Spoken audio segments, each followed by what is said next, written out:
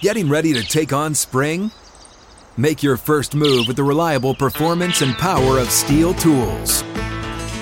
From hedge trimmers and mowers to string trimmers and more, right now save $30 on the American-made Steel FS56 RCE trimmer. Real Steel. The FS56 RCE is made in America of U.S. and global materials. Offer valid through June 16, 2024. See participating retailer for details. Getting ready to take on spring? Make your first move with the reliable performance and power of Steel tools. From hedge trimmers and mowers to string trimmers and more, right now you can save $20 on the Steel MS-162 or MS-170 chainsaw. Real Steel.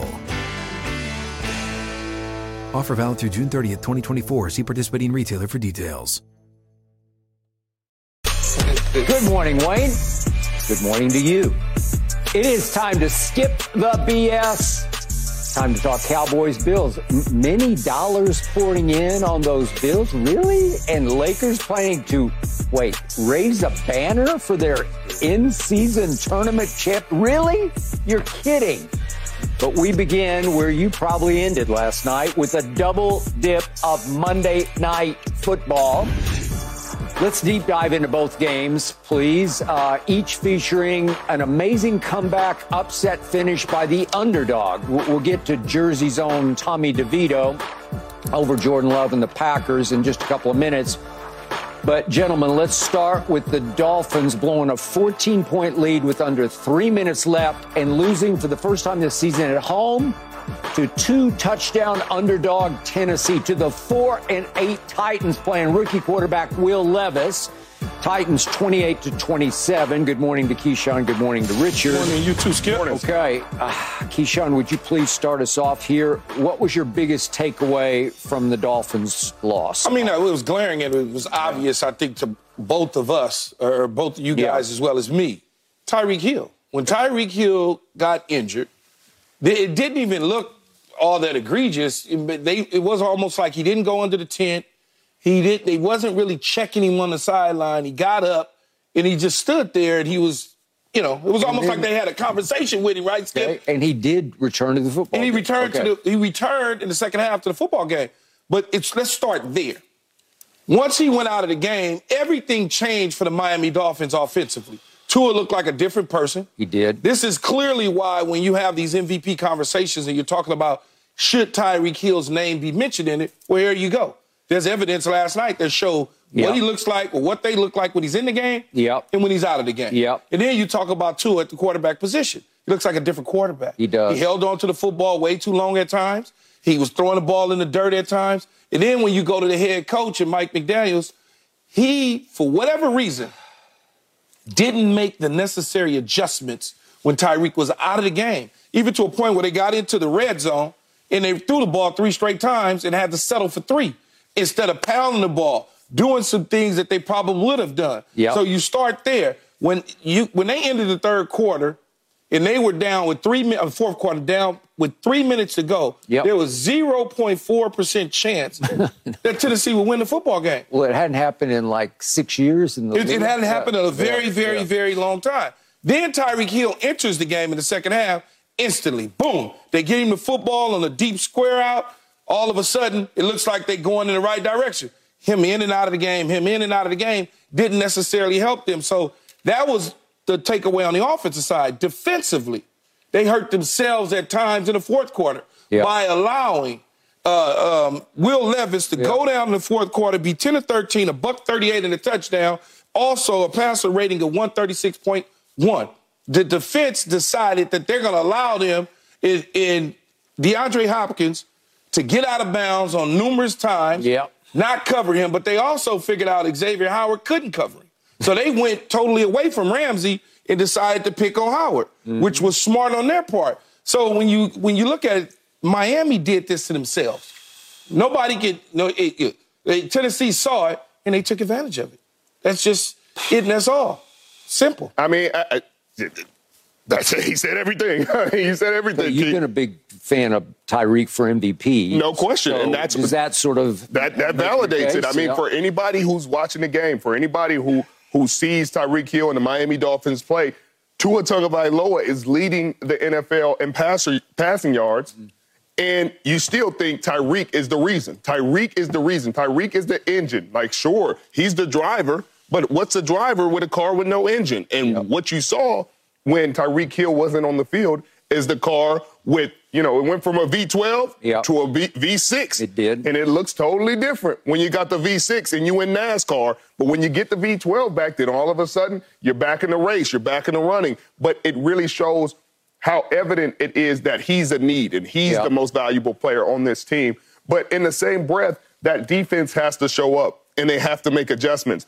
There are not a ton of weapons on this Tennessee Titans team outside of DeAndre Hopkins. There aren't a ton of weapons that Derrick Henry carries the ball, but that's still different. But I'm talking about receiving weapons. Derrick Henry, no question, is a huge threat and one of the best running backs in the league. But I'm talking about a receiving threat. You have to account for DeAndre Hopkins and make somebody else beat you in the pass game. And the fact that they didn't make that adjustment, now they have two really good corners. And Xavier maybe didn't have his best game, but you got Zay, you got Jalen, you got two of the best corners in the league. But if he's struggling, lean to safety. Where else you got to lean him? Where else do you have to worry about on this team where you're saying, man, we can't give him too much attention? Give him attention. Double team him. Like, where is the adjustment, is at least to get us out of this game? Hey, this guy is killing us today. Hey, let's just get this fire put out and get to the next game, get a win, and walk away. You never want to go into a game where you had too much pride, Skip, where you're like, man, I got him, and to cost your team a game. And so that's the frustrating part. But, obviously, Tyreek Hill is the engine. And I don't know if this team is a Super Bowl contender. I really don't. Glad you ended with that. By the way, Derrick Henry last night carried it 17 times for a grand total of 34 yards. But he did. If you give it to him down on the goal line, you cannot keep him out of the end zone. He just too big a load. He totally looked like a shell of himself from several years ago. He did. Okay, suffer me this. Allow me this. I will allow it to you. I'm Cowboy-centric right now. I'm lost in my Cowboys. Trust me, last night, the first thing I said was, damn. And they was winning the game. And the first thing I said was, damn. And Miami's winning the game. And I'm sitting there saying, I don't want to listen to this guy tomorrow. Because they don't look like they can beat you. They don't look like they can beat you. I'm just going to give it to you. I'm going to give it to you. I couldn't help myself. At the end of the game, I said, I've been saying for weeks, I've been saying to you, every time you come back at me, I say, you got me on Miami. I will give you, we cannot win at Miami. Yes, we can win at Miami. I might have to change my pick on that one. I'm sorry. I have never been sold on Tua. I think he's a great young man and all that. I'm not talking about him off the field. I'm talking about him as a quarterback. I didn't like him before the draft. He's undersized. He's soft-armed. And if you get any heat on him, he just starts to crumble. And again, he has not been durable, to say the least. So they have done, Mike McDaniel's done a masterful job of keeping him out of harm's way and getting the football out of his hands quickly on time to a track team of receivers. If you throw it quickly and let them run under it, it will work. Yes. And it has worked at the highest level because that's the offense that scored 70 points on the Denver Broncos. 70 points? And it looked that was in 3 quarters. They could have scored 100 points, it felt like. Right. That same offense last night could not score the football. It was struggling all game long. If you look hard at what happened, Tennessee handed them 3 touchdowns. Just said, here. Will Levis throws a pick 6 from about the 5-yard line. On the screen. Okay, and then they give the ball to Miami at their own 7 and at their own 12. We are just saying, here. Right. So they had 2 long drives last night, both resulting in field goals, and that's it. Period. End of story. That's your 27 total points because they couldn't score in the first half, and they really struggled to score in the second half unless Tennessee said, here. Right. And then I thought their defense was starting to find itself because of those 2 corners, because I have the highest regard for both of them in and of themselves. Xavier did not have a very good game, and I agree with your point. I was like, wait, you're picking on him now? Right. But they didn't look like a dominant defense. They did not look like a dominant offense, and Tyreek just blew my mind because he claimed after the game he went at halftime, and he's texting with his wife who says, get your you-know-what back on the field. And he's like, okay, I guess I should. Right. Well, Well, help me out. What changed? I don't know what changed from the second quarter to later. I don't know. That's a weird one, Skip. No, that's why I said I'm not on the sideline and I'm not a doctor. Yeah. But when he got injured, true, he was rolled. They landed on his ankle, but it wasn't like he went to the 10, he went to the sideline. They were working on him to try to figure things out. He just was standing on the sideline. So I don't know. Yeah, I don't know what that was about. I don't either, but, I mean, it looked like a bad spot. It looked like he might have sprained it. But, you know, in the locker room, you can get to the locker room, you get to halftime. I figured he'd get to halftime. They got things to get you through the game and get you through. Injection, maybe? Yeah, 100%. But to your point, Skip, they had been playing since Jalen Ramsey returned to the lineup, they had been playing like a top 5, top 10 defense consistently. Vic Fangio is one of the best defensive play callers in the league, but it just looks different. They look dismayed. They look disorganized. They look Will Levis, who's been a really cool story throughout the season. I've liked his story. We got a chance to watch their game. Exudes confidence, plays hard, plays physical brand of football. A good story.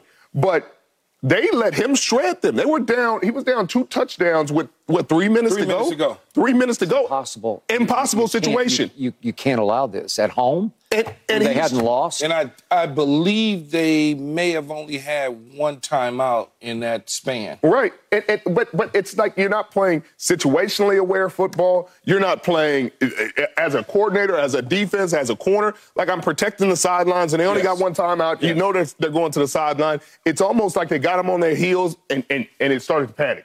And that's why, Skip, I thought they would I would have called that a win, too, against Dallas. I was like, hey, that's on the schedule. It's in Miami. Miami's calling the win early in the game. First half, I'm like, yeah, they're going to beat them. No, even though it was a tight game, I could see that Miami wasn't living up to the billing of all the hype as the number 1 seed in the AFC. It's almost consistently, game in and game out, they have those spots in the game where they're like, we're unsure whether we're good or not. And so to that point, to think they would go into a game with them and the Dallas Cowboys, and I would see that team the way they performed last night and be like, yeah, they're going to get Dallas. I mean, I'd be foolish. I want to be objective. I come in here and say the facts. If I think Dallas ain't got a chance, I'll definitely do. Scream it from the mountaintop. Dallas, they are a better team.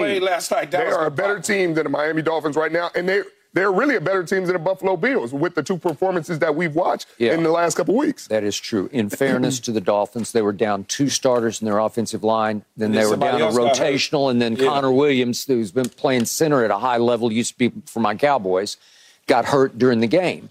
So if you shred their offensive line, all of a sudden, little Tua is under fire, and he's just going to shrink. He's going to play even smaller than he is. And that was the result. Right. He got out of harm's way a couple times, though. They put some pressure on him. He was able to escape the pocket and make hay and pick up some yardage and positive stuff. But then when it really got tough, that's when you look at those 5 sacks. When it third down, things like that was where you said to yourself, okay, they really do miss Tyreek Hill. They just really do. They do, Skip. We'll see how he responds off this ankle if it continues to plague him. Yeah. Okay, let's talk about the other game, simultaneous game. I was having a hard time watching both of them at once, but that's what we had to do. Okay, so the Giants were 6-point underdogs at home to a Green Bay coming off a momentum-launching win over Kansas City, and just when it looked like Jordan Love had pulled it out with a big 4th quarter, that's what Jordan does, Tommy DeVito, of all people, led the Giants 57 yards in 8 plays to set up the walk-off field goal, and it was Giants 24-22. Richard, it's your turn. Your opinion on this outcome, please. Skip, I was surprised, really surprised. It's just the inconsistency of the National Football League right now. You really can't predict really anything. But last week after the win, because in the offseason I had said after they got rid of Aaron Rodgers and they said Jordan Love was the guy, I said to the Green Bay Packers fans, hey, nobody's going to fear you anymore. Nobody's going to sit there and be like, hey, they're going to say the big bad witch of the West is gone. Aaron Rodgers is gone. We got a chance in this division now. And then last week after they beat the Kansas City Chiefs, I had those fans coming at me with the replaying the clip like, hey, we've arrived, Jordan. Now what you got to say about us? I was like, you guys are a 500 ball club. Let's not get ahead of ourselves. The kid's still developing. He's still got a lot of room to grow. And this game showed that. You're going against Wink. Wink Martindale is one of those coordinators. If you haven't dealt with him a lot, he runs a very complex scheme, and the first time you see it, you're going to be shell-shocked. And a lot of teams and a lot of guys are, especially a young quarterback. Yeah. I'm sure he'll be better the next time he faces it. But the first time you face it, you're going to have some mistakes. You're going to struggle. You're going to see ghosts and things like that. And that's what happened. But it was up to that defense because Jordan Love did drive them down the field in the fourth quarter when they had to have it. He did. But so did Tommy DeVito, which is a really cool story. It's an amazing story. And I think they're impressed with what he's doing. I mean, Giants fans, I feel terrible for you because you got to go back to Daniel Jones when you've watched multiple quarterbacks play better than he was playing, even when he was healthy with the same weapons, with everybody. You watch how he played against your Dallas Cowboys multiple times. It's just a bad situation, but it's a cool story. Tommy DeVito, his family, he's from Jersey. They're at every game. He's got 9 touchdowns on the season. He drove them down the field when he needs to have it at home in New York. I love to see it, Skip. I love to see those things. Maybe the Giants found their quarterback in the future and just don't know it. Unfortunately, they just paid the other one. Yeah, it's a short-term deal, though, so they can probably get from out underneath it at some point. They're just going to eat the 40? Yeah, but you can't win any football game with 3 turnovers. You just can't, Skip, right? I mean, you think about the 3 turnovers, 1 interception, 2 fumbles, 2 turnovers by Jordan Love and himself. Now, look. He was missing some players on the offensive side of the ball. Okay, some of his weapons were not there for him. So I give him a little bit of that as an excuse. But he's been a consistent enough quarterback to hold this down to get another look-see as a starting quarterback. You can't judge him based on last night or based on his first 3 years in the league. Because this is really, truly his rookie season, believe it or not, even though he's set behind Aaron Rodgers. This is the first time he's seen extensive action in the National Football League. Right. So he's going to have some growing pains, and he's going to do some things that's going to make you scratch your head at the same time. He's got to get an opportunity, a chance to finish the deal. Now, we'll see what he is the rest of the year, and then hopefully they don't have one of those quick triggers and say we need to go get a quarterback. That would be a mistake on the Green Bay Packers' fault because I think that they found a guy that they can build on for the future. When you're without Watson, you're without, what's the running back that, not Dylan played, Jones. When you're without Aaron Jones, you're without some weapons. You are. And so now you got Little Reed. He put it on the ground a couple times last night and did some amazing stuff. But then you got Dobbs, who's learning how to play with you. So if he had everything together, I think you would have saw a different game. Now, in terms of Tommy DeVito, what you going to do? I mean, look at it. He ran the ball. You're not going to do what you said they're going to do. And they found Keyshawn Nixon at the right time. He didn't have a great game. He fumbled, costly fumble. He gave up the goods on the 3rd and 1. Big time play to put him in a field goal situation. I don't know how you let him run a deep crosser on you and separate to the point where all of a sudden he finds him. Now you in a chase technique looking at the tail lights. That's a problem. They found what they did is they found the weakest link in the secondary. And they said to themselves, in that situation, he was smart enough to go, okay, I see Nixon. And here's what I'm going to do. I'm going to go attack that so I can put my team in a great scoring position. And they held on to it. So now the Packers are sitting at the 7th spot. You got the Giants, even though it may not happen. They're in a wild card situation on the back end. And if they keep winning out, they might wind up in the damn playoffs. If they wind up in the playoffs, Dayball might get Coach of the Year again. Think about it, though. But they're right now mathematically still in it. Right. And this kid is 3-1 as a starter with 3 in a row. He's building confidence. He is. I can't help myself. I got to do it again. I got to tell you, I came away from that game thinking, go Cowboys, go. Because the Eagles still have to play Tommy DeVito twice. Twice. I got 2 shots at them losing games, not to mention they still have to go a week from last night. They have to go to where you live, to Seattle. It's going to be a dogfight. I don't know if Geno is going to be able to go or not. He's got a groin. But if Geno can go, that'll be a dogfight. I'm not sure about Drew Lock, but if Geno, it'll be a fight. So I got now 3 chances, and then I think the other one's Kyler. I think Kyler plays there at Philly. But those are my chances. I need Philly to lose a game or 2 more, obviously. Right. Okay? One game ain't going to help you. 2 going to help you. two would, but again, I got Tommy DeVito on my side now because we already beat him. Right. And we did. Keyshawn, you got to give it up to the opening night. I still say, so good. When I go back to opening night, we went up there and beat them 40-0. I know it was Danny Dimes, but they were full strength, full. Yeah. You do so good, then you go off the rails. Come on. We won 40-0 at Giants. They're a division rival. And then we beat Tommy DeVito when nobody even knew who he was. Everybody would call him Danny DeVito, including me. And now nobody calls him Danny because he is Tommy Cutlet, because his mom fixes him chicken cutlets. He did a good job last night. Not the chicken he did a good job last night against a subpar defense in Green Bay, okay?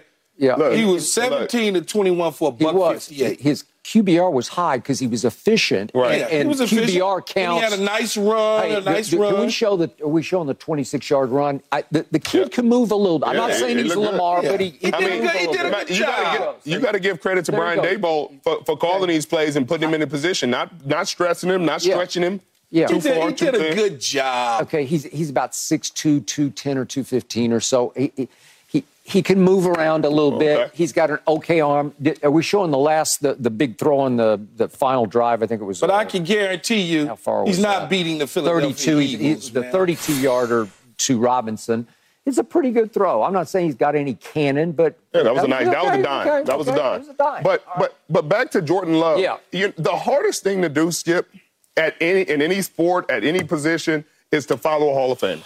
Is to follow, especially at the quarterback position. To follow a Hall of Famer, you want to go second. I want to go second. I agree. You don't want to follow a Hall of Famer. I want to be the next guy. Yep. I want to be the next guy after the guy follows him, and then I can show you, hey, I'm better than that guy because I just got to be better than him. Okay. But the expectations, even from Green Bay fans, are, hey, he's going to beat Aaron. So you hear the comparisons when he has the stats that are comparable over, I think, 12 games. They had really comparable stats over the first 12. They're like, he's the next Aaron because Aaron followed Brett, and Brett was a Hall of Famer. Aaron's first year wasn't great. Right, but that's what I'm saying. They compared it to Jordan Love. They showed the stats last night. It was almost they were identical. It's almost identical. Okay. And so it's unrealistic expectations. Because you're comparing him to a Hall of Famer. That was probably Aaron's worst year as a pro. But you're sitting here like, hey, this guy is the next coming. So no matter what he does, he will get better next year. 100%. Yeah. He'll get better. But unless he's Aaron Rodgers, it'll be a disappointment to these fans, and that's unfair. That's unfair because you're following a 4-time MVP. I understand. A guy who's taking you to, 5 NFC championship games? But you can, as a player, can pay attention to what the fans are thinking because I am following a Hall of Famer. And this is my first season as a full-time starter. So I got time to grow. I hear you. But that's the world we living in. We living in an instant microwave success, and if it's not microwave, then we're calling for your head. So if he doesn't have a season comparable to Aaron's second year next year, when it's his contract year, they're going to be calling for a replacement, and that's the unfair part about it. So is this a setback for Jordan Love? Sure, but he's having a really good rookie season. He is. It's a rookie starting season. He is. And I just hope that they give him the patience. Right. The one thing I have loved about this young man, still very young man, is if you look at his fourth quarter numbers, every game that he's played, they're very good. Yes. Even, remember, we were at Colorado on that Friday with Dion, and they had played on Thursday night at home against Detroit. And if you looked at he almost threw for 200 yards in the fourth quarter. Well, last night he threw for almost 100 yards in the fourth quarter, 10 of 14 with a touchdown and no picks. Right. So he pretty much stunk much the rest of the game. He had a hard time because, as you know, it gets windy in there and there's crosswinds. And he threw 2 or 3 balls that are like, what was that? And by the way, I got to just say this quickly about young Coach LaFleur, although he did coach Aaron Rodgers, but he has a bad habit on the sideline of when Jordan Love misfires, he's like, like give him a break. Because you're signaling Packer Nation, did you see if the coach is upset, then the fans are going to be like, best throw of the night for Jordan Love. Climbed the pocket, slid to his right, and threw his sidearm. A straight laser for a touchdown. The kid just didn't hold on to the ball. And then they batted it out. I mean, that's a bang-bang play. I probably would have gave it to him if I was a ref because it was so pretty. That was the best throw of the night. It was. But we've seen that on occasion. But I've also seen Aaron Rodgers do that same thing. Right, and you can see some of the stuff, but that's the same thing they were mad about Aaron about. Yeah. Because Aaron would do that to LaFleur. When he would call it a bad play, he'd be like, see, I told you. I mean, he'd show him up. So it's weird that you know. Yeah, that dynamic. Maybe funny. Coach learned from ex-coach. I saw that last night, too, and shook my head. Right. I said that. I said, can't do that to no young Don't do that. Don't do that. All right. If you did it to a coach, you would be a problem child. Okay, so I haven't been able to help myself here twice. I have talked about the Dallas Cowboys. Now we're going to go full-on Dallas Cowboys up next because the money is rolling in on the Bills over the Cowboys. I don't get it. No mercy, no mercy, no mercy. Hey, folks, it's your man, Keyshawn Johnson, here to talk about Angie, formerly known as Angie's List, your go-to home services. Marketplace for getting all your jobs done well. Now, you might be wondering, what exactly is Angie? Well, let me tell you, it's the nation's largest home services marketplace, connecting over 150 million homeowners with skilled professionals to tackle any project, big or small. As a homeowner myself, I always have things I want to work on for my house, whether it's general home renovations or fun projects like putting in a pool. With over 200,000 pros in their network, Angie makes it a breeze to research, compare, and hire pros, ensuring every job is done well. Whether you're fixing a leaky faucet or planning a full kitchen renovation, Angie's got your back. And get this, folks, Angie's pros aren't just any old contractors. They're your neighbors, often running small businesses right in your community. Plus, they've been rated and reviewed by others in your area. So you know you're getting quality service. So why stress over home projects when you can turn to Angie? From finding the best price to scheduling a pro at your convenience, Angie's got you covered every step of the way. So get started today at Angie.com. That's Angie.com, or download the app today to get started on getting all your jobs done. That's Angie, your trusted ally in home services. Won't back down. So now the Bills have moved from opening as a 1.5 favorite over the Cowboys to a 2.5-point favorite already, meaning early money came pouring in on the Bills. So, Keyshawn, you've already picked the Bills to win this game, if I'm not mistaken. Does this give you even more confidence in your early pick? No, because it's really about, when you start talking about the point spread, as you know, Skip, it's about the betting. Where the money coming in at, right? Right now, 61% of the money on the spread is on the Cowboys to cover. 65% of the bets on the spread are on the Cowboys to cover. So there's a big difference, right, when you're talking about the spread versus money. But more money is coming in on the bill, like bigger bets. Yes. Yeah. And so when you look at it, they're at home. Mm-hmm. They're in the hunt, especially since Miami loses last night. After this show, if we look at the money line, we look at the betting lines, I'm sure it's going to increase even more because of what happened last night. And so now you say to yourself, what are we looking at? We're looking at a head coach who has to show the people up in Buffalo he's capable of winning big games. They lost a big game to Kansas City. Okay, they already lost this year to New England. Mm-hmm. So when you start to look at that, now you got the Dallas Cowboys rolling in red hot. You have a chance to upset them. Here's a quarterback in Josh Allen, who's a conversation every single year starts off. He's on the front cover of EA Sports. Yep. He's going to be an MVP this and an MVP that. All of those sort of things. Now you got Dak Prescott rolling in. You're trying to stop this. You're trying to stop this momentum of the Dallas Cowboys and at the same time win your division, stay on pace to get to the playoffs. Yep. Show everybody that this is not, the door has not closed on the Buffalo Bills. So there's a lot at stake for Buffalo. This is why I'm picking them. I'm not necessarily saying they're a better football team than the Dallas Cowboys, and they have better personnel than the Dallas Cowboys. I don't think that at all. But what I do think is in this particular game, they beat the Cowboys no matter what the point spread is because they're desperate. They're desperate to show that we are still here and the door hasn't slammed on us. Yeah, I agree with you. They're going to be desperate. They're going to play with their backs against the wall. They're cornered. If they lose this game, that realistically probably closes their playoff chances. And and makes it really hard for them to have any shot at getting that 7th seed. But, I mean, you look at some of their losses, like you said, they lost to the Patriots, they lost to the Broncos, and how they're scoring in those games. They scored 16 versus the Jets in week 1, then 20 versus Jacksonville in week 5, 25 against the Patriots, 18 versus the Bengals. Like, you're like, hey, you got a really good quarterback. Where are the points? And then you fire Ken Dorsey because you say it's Ken Dorsey's fault. Yep. It's Ken Dorsey's fault. I just don't know. I know this team will come out desperate. I know that this defense at times, since Rasul Douglas has come into the fold, they have been a lot better. They have played better football. But it's just which Josh Allen are you getting? Which Buffalo Bills team are you getting? Because it's Jekyll and Hyde. So if you get a good Buffalo Bills team and they're hot, Skip, like they were against the Philadelphia Eagles, then that's going to be a ball game that I think they could win. Now, if the Dallas Cowboys play like they have been at home, then they're going to probably walk away with the win. Dak Prescott is leading the league in touchdowns. Yes. Their offense is number 1 in scoring, number 4 in yards. Their defense is playing well. They're number 4 in scoring, 3 in yards. Yeah. But it just depends on which teams you get because they have been a different team away from Jerry's world. And so has I mean, we'll see. We'll see because they've been a different offense since Ken Dorsey got fired. They've run the ball a little bit better in Buffalo.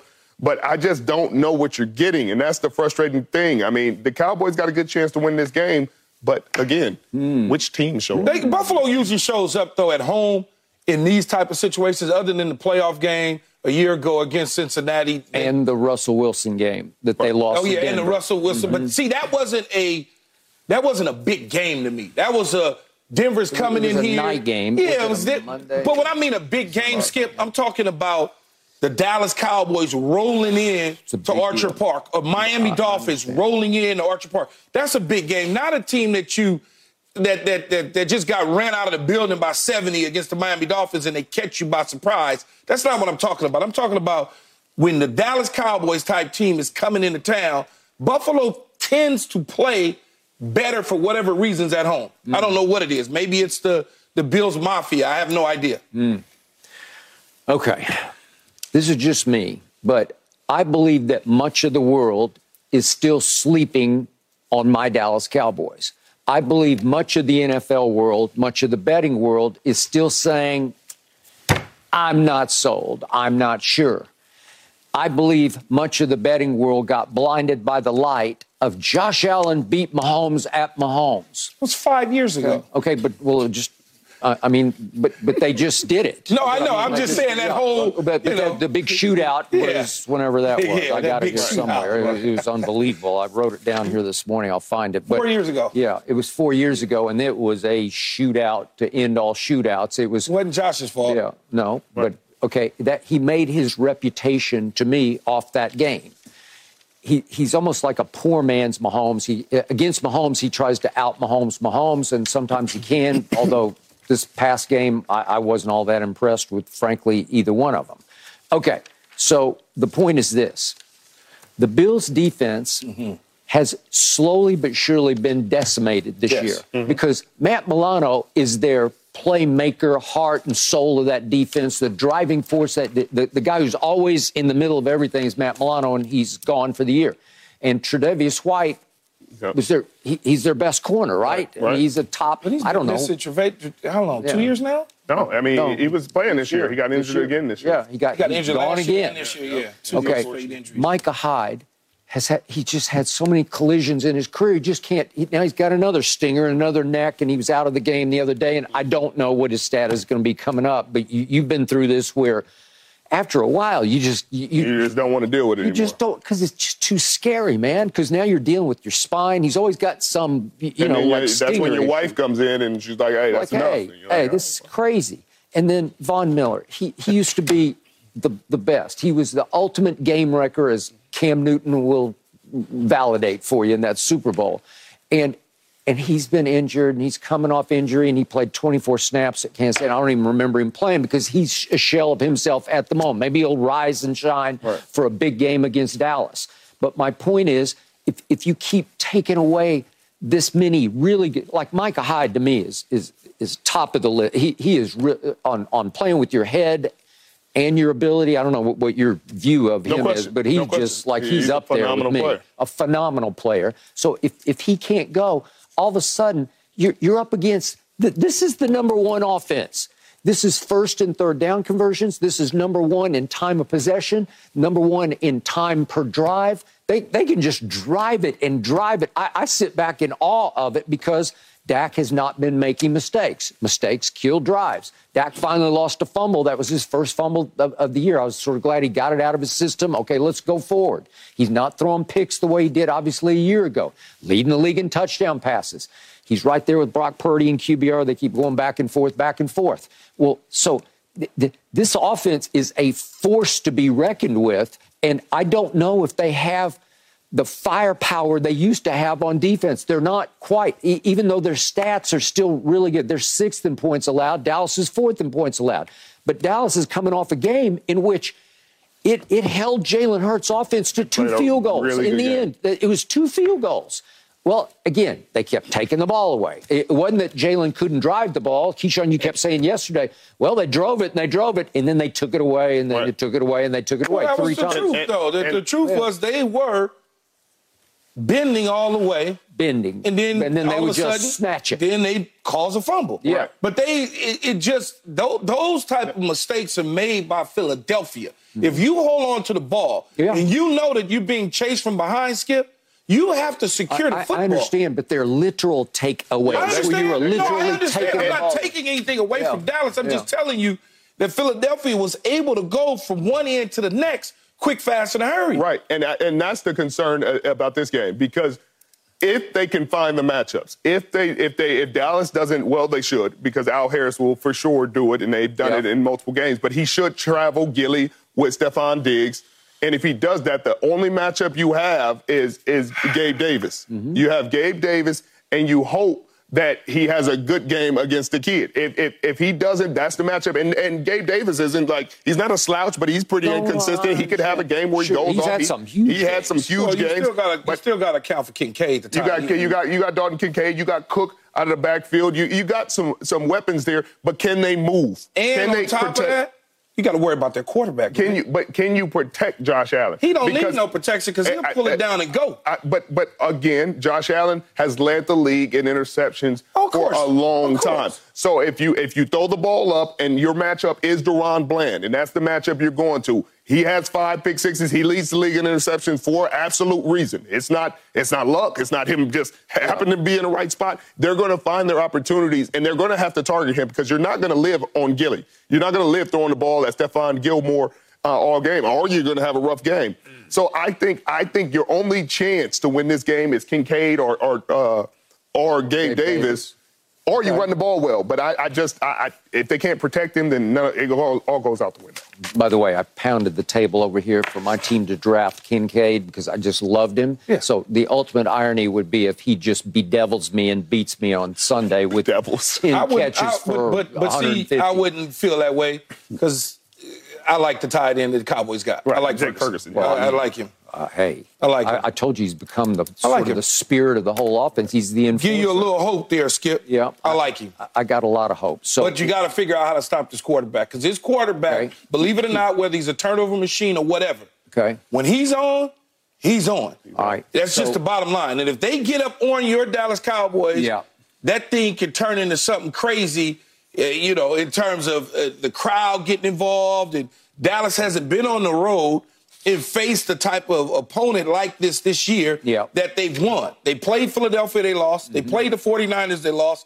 You going into Orchard Park, they got something for you if you allow that quarterback to do what he's normally can do, what he can do at home. I'm going to say it again. I still feel like what happened at Arizona and especially what happened at San Francisco was another season ago, like it was last season. Like we started. You can certainly argue that there was a different team than that they're playing now. The way things are, the tight end has evolved. CeeDee Lamb all of a sudden has become something other than a fringe number one as Richard Sherman would call him a fringe number one, as Richard Sherman called, because I didn't call him a fringe one. Richard said that. Richard said it. I said he was missing something. That's what he was. He was missing something, is what I said. Look, that's what he was. I mean, he admitted it. I was sitting there at the TNF game when Taylor Rooks interviewed him. He said, hey, he had a valid point. That's the way I was playing. I was looking at the tape. I'm not sitting there like, I'm doing something other than tape.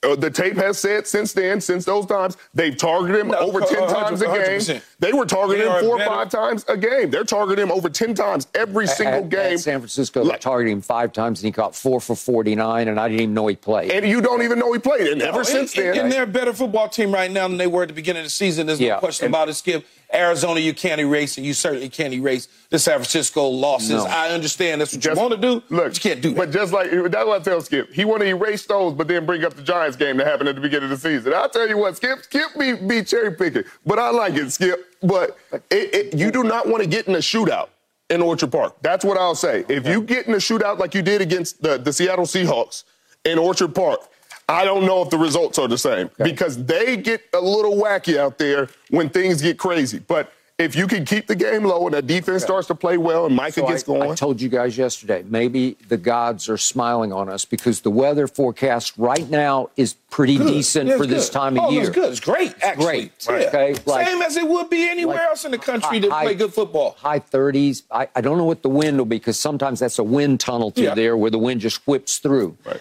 But we're going to go deep into Josh Allen in a little bit, but I'm just going to say this because I've said it sitting in this seat 100 times on this show. I do think he's been overrated over time because he's a turnover machine. Right.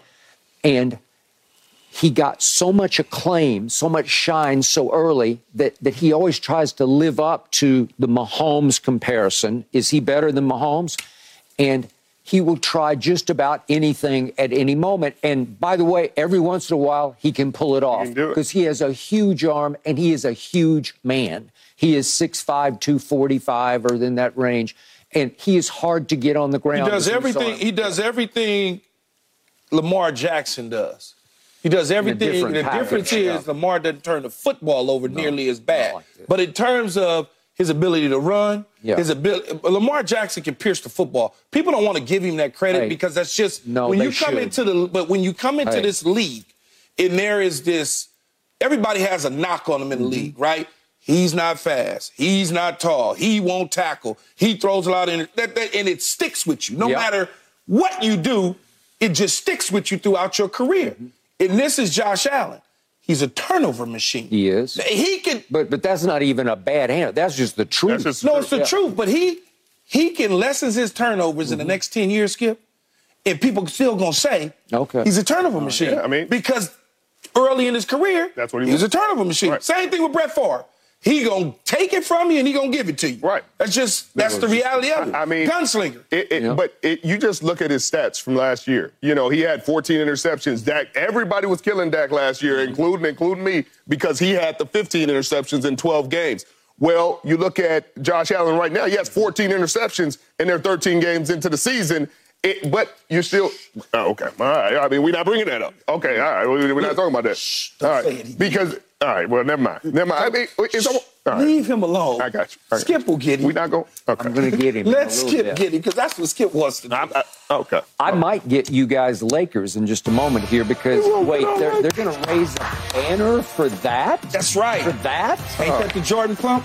I don't want it. We raised championship. We got 17 We won a championship. Richard, what are you talking about? NBA championship. Well, we got No mercy. No mercy. No mercy. Won't back down. Now it is your turn. Hashtag Undisputed Live. Here we go with the first tweet from our man, Coach Edwards. Danny Tommy DeVito is licking his chops to play the Eagles. Yeah, I hope he is. There's no way. He gets him twice. Yeah, I just don't think he can do it, Skip. It's cute, but he'll get him once. He'll get him once, and that's all we need. I mean, Wink is gonna make it hard on him. I ain't gonna lie. Hey, he's got some weapons on defense. All right, this is from Jeremy Allman, who says, Skip said Tommy Cutlet. Ha, ha, ha. There's nothing better than a good cutlet. I think that's the situation on Jersey Shore. I'm liking it. Then tweet number 3 Oh, we got Dak is the Eagles' daddy. Well, he is for right now. I think he earned the right. Oh, they had the baby? No, I don't think they did. I don't think they have. I think that's another baby. Am I right? I don't know. That don't look like Dak right now. Dak, I think that's a little old. That's the older picture. He's just holding the baby. Okay. I said that was fast. All right, I got to discuss this situation with two lifelong diehard Lakers fans from Los Angeles. Let's go, Jim. Sean and Richard. Lakers say they will raise a, quote, unique add-a-year in-season tournament banner, unquote, ahead of their home game against the New York Knicks on December 18th. Lakers will differentiate the banner from the ones honoring their 17 championships by making it a different shape, different color. But space will also be created to add future years should the purple and gold win. Yeah, stop it, Keyshawn. Yeah, okay. Is that all you got?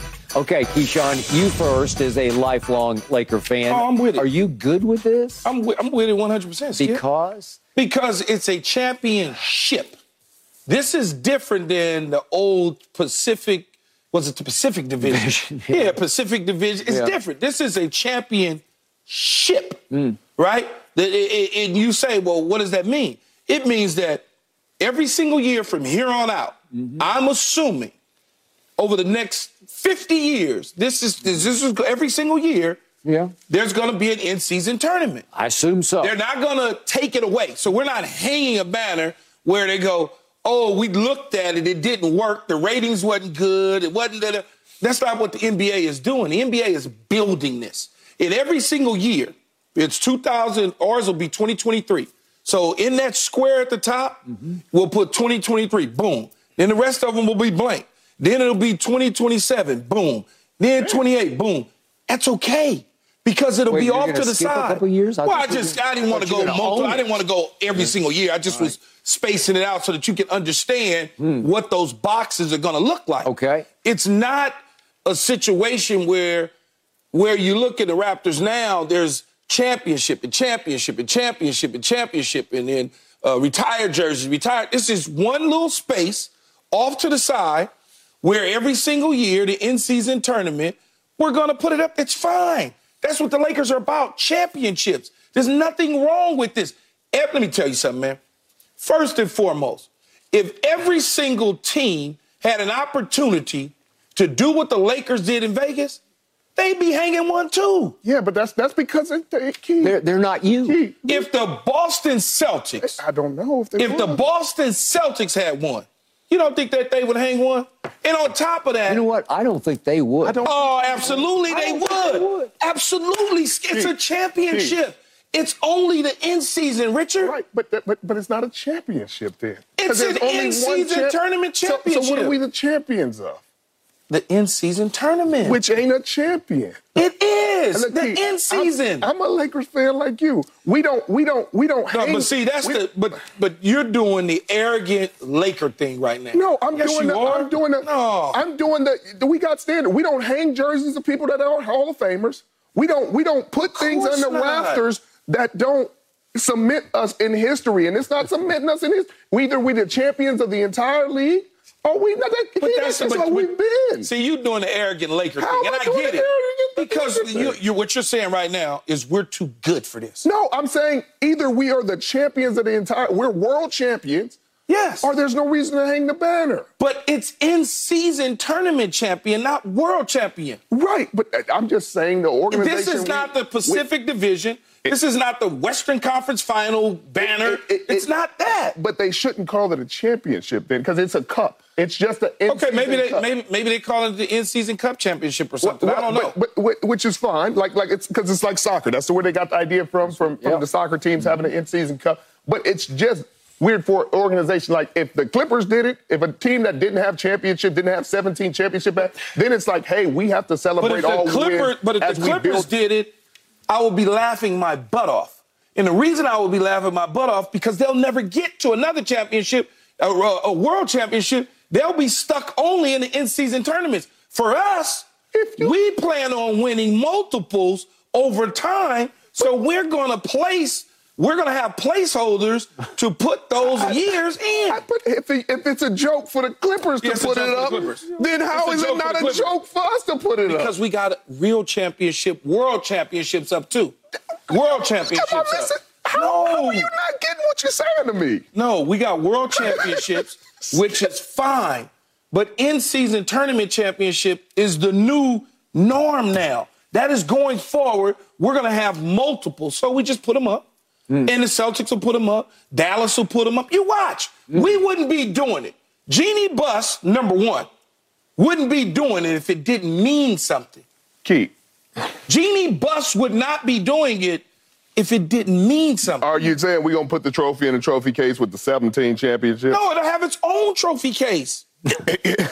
Just like this will have its own space. It's not going up next to the championship banners. It's going up somewhere else. It might go up on the north end or something like that. Maybe put it on the court, but don't put it in the rafters. We don't have really a ring of honor. Because you don't do that. If you're a Hall of Famer, your jersey go up. Well, that's really the ring of honor, though. But it's only Hall of Famers. So that's the kind of organization the Lakers are. They don't put guys up that don't have Hall of Fame resumes and Hall of Famers. You can check me. You can fact check me. But I don't think, no, that's right. No, it's true. It's true, Skip, but nobody else does that either, I don't think. Keyshawn, I really did think the Los Angeles Lakers were all about June and not December. That's what I thought. Skip. June and not December. Okay? And I will give you this. Right up your alley. I believe Jeannie got some pressure from the league office, if not encouragement. Please validate us. Validate us. Put it up there. That may be the case. Yeah. That may be the case. The governor said, hey, the board of governors in the league said, hey, we need you to do this for us, Skip, right? And that may be the case. But it's an in-season tournament. They plan on having multiples. If this was the only year, I give it to you, Skip, then first thing I said, no, man, throw that down. But it's not. This is here. It's staying. It ain't going nowhere. But doesn't it feel like a championship to you? I think it's a championship. No, how many games, was it 7 games that it took? Yeah, so it's 4. Six. 4 and 2. Yeah. So 6-0. Every single year, it'll be 6-0. Either next year we win it again, we put another one. Like again, maybe Miami. It's 7 games, yeah. So now... Is it 7? It's 4 in group and then 2... No, 3. Because the championship. That's why I thought it was 7. But when you think about it, though, Skip, I understand what y'all saying. World championships, we got them up there, names, all that, blah, blah, blah. But this is separate. You cannot put them together. This is totally separate. Keith, I am with you. Probably, this is not a Pacific championship. I'm with you probably 75% of the time. I promise you. I agree with you. But we can't make it a joke if the Clippers did it. No, the Clippers, it's a joke. It can't be a joke if the Clippers were doing it. It's a joke. Because they don't have any other banners. Right, but that's my point. And they need to fill their new stadium with something. And we don't. No, but it's a separate portion of our stadium. It's just not, they're not going to put it next to the World Championships. The only thing we have in our rafters is history. This is getting ready to be history. Yeah, but it's not a relevant part. If it's not history, if it wasn't relevant, they wouldn't do it.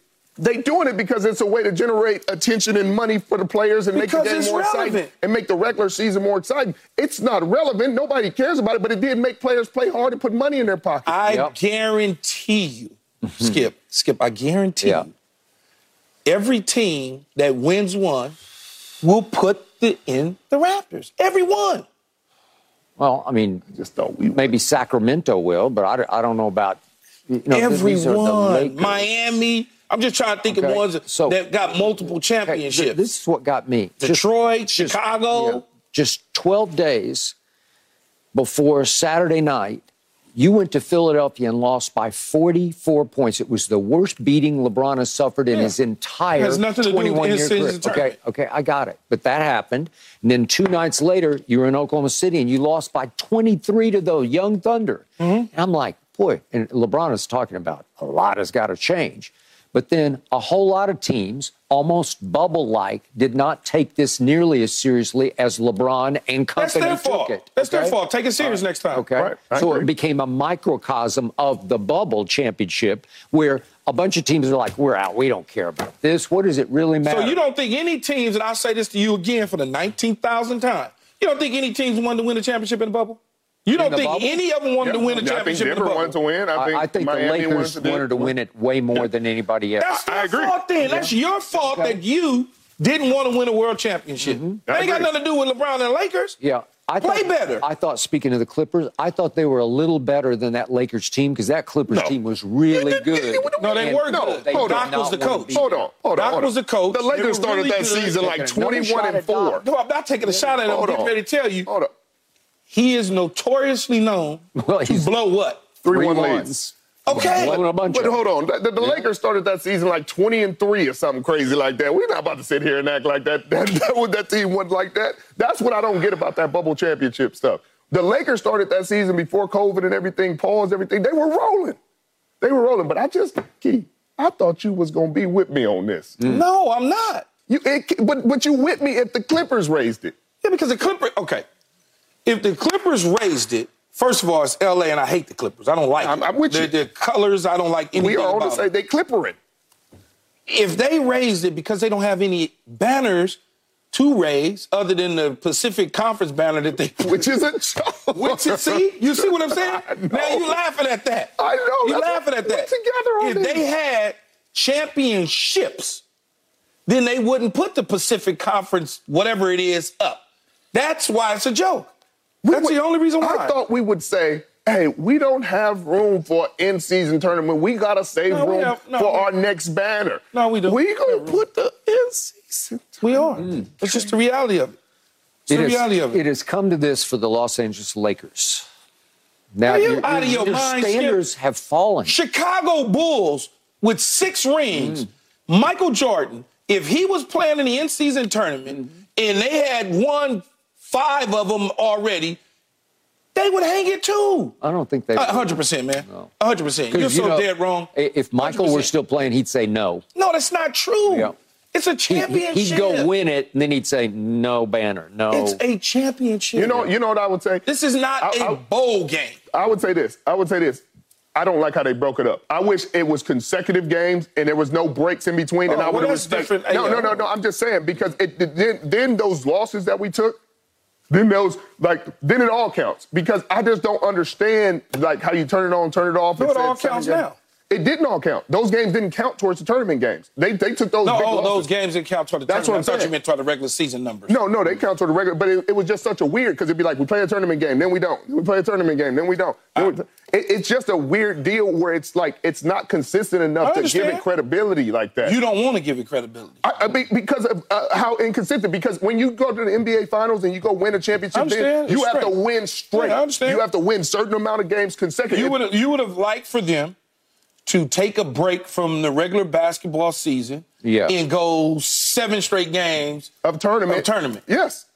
Or 10 games or whatever. Maybe they change it next year. I don't know. But for now, I'm going to celebrate this. Okay. I will tell you this. I think LeBron has forced the rest of the league next year to take it much more seriously. Yes. That is true. Because they're all saying, wait, he did that? Absolutely. Yeah.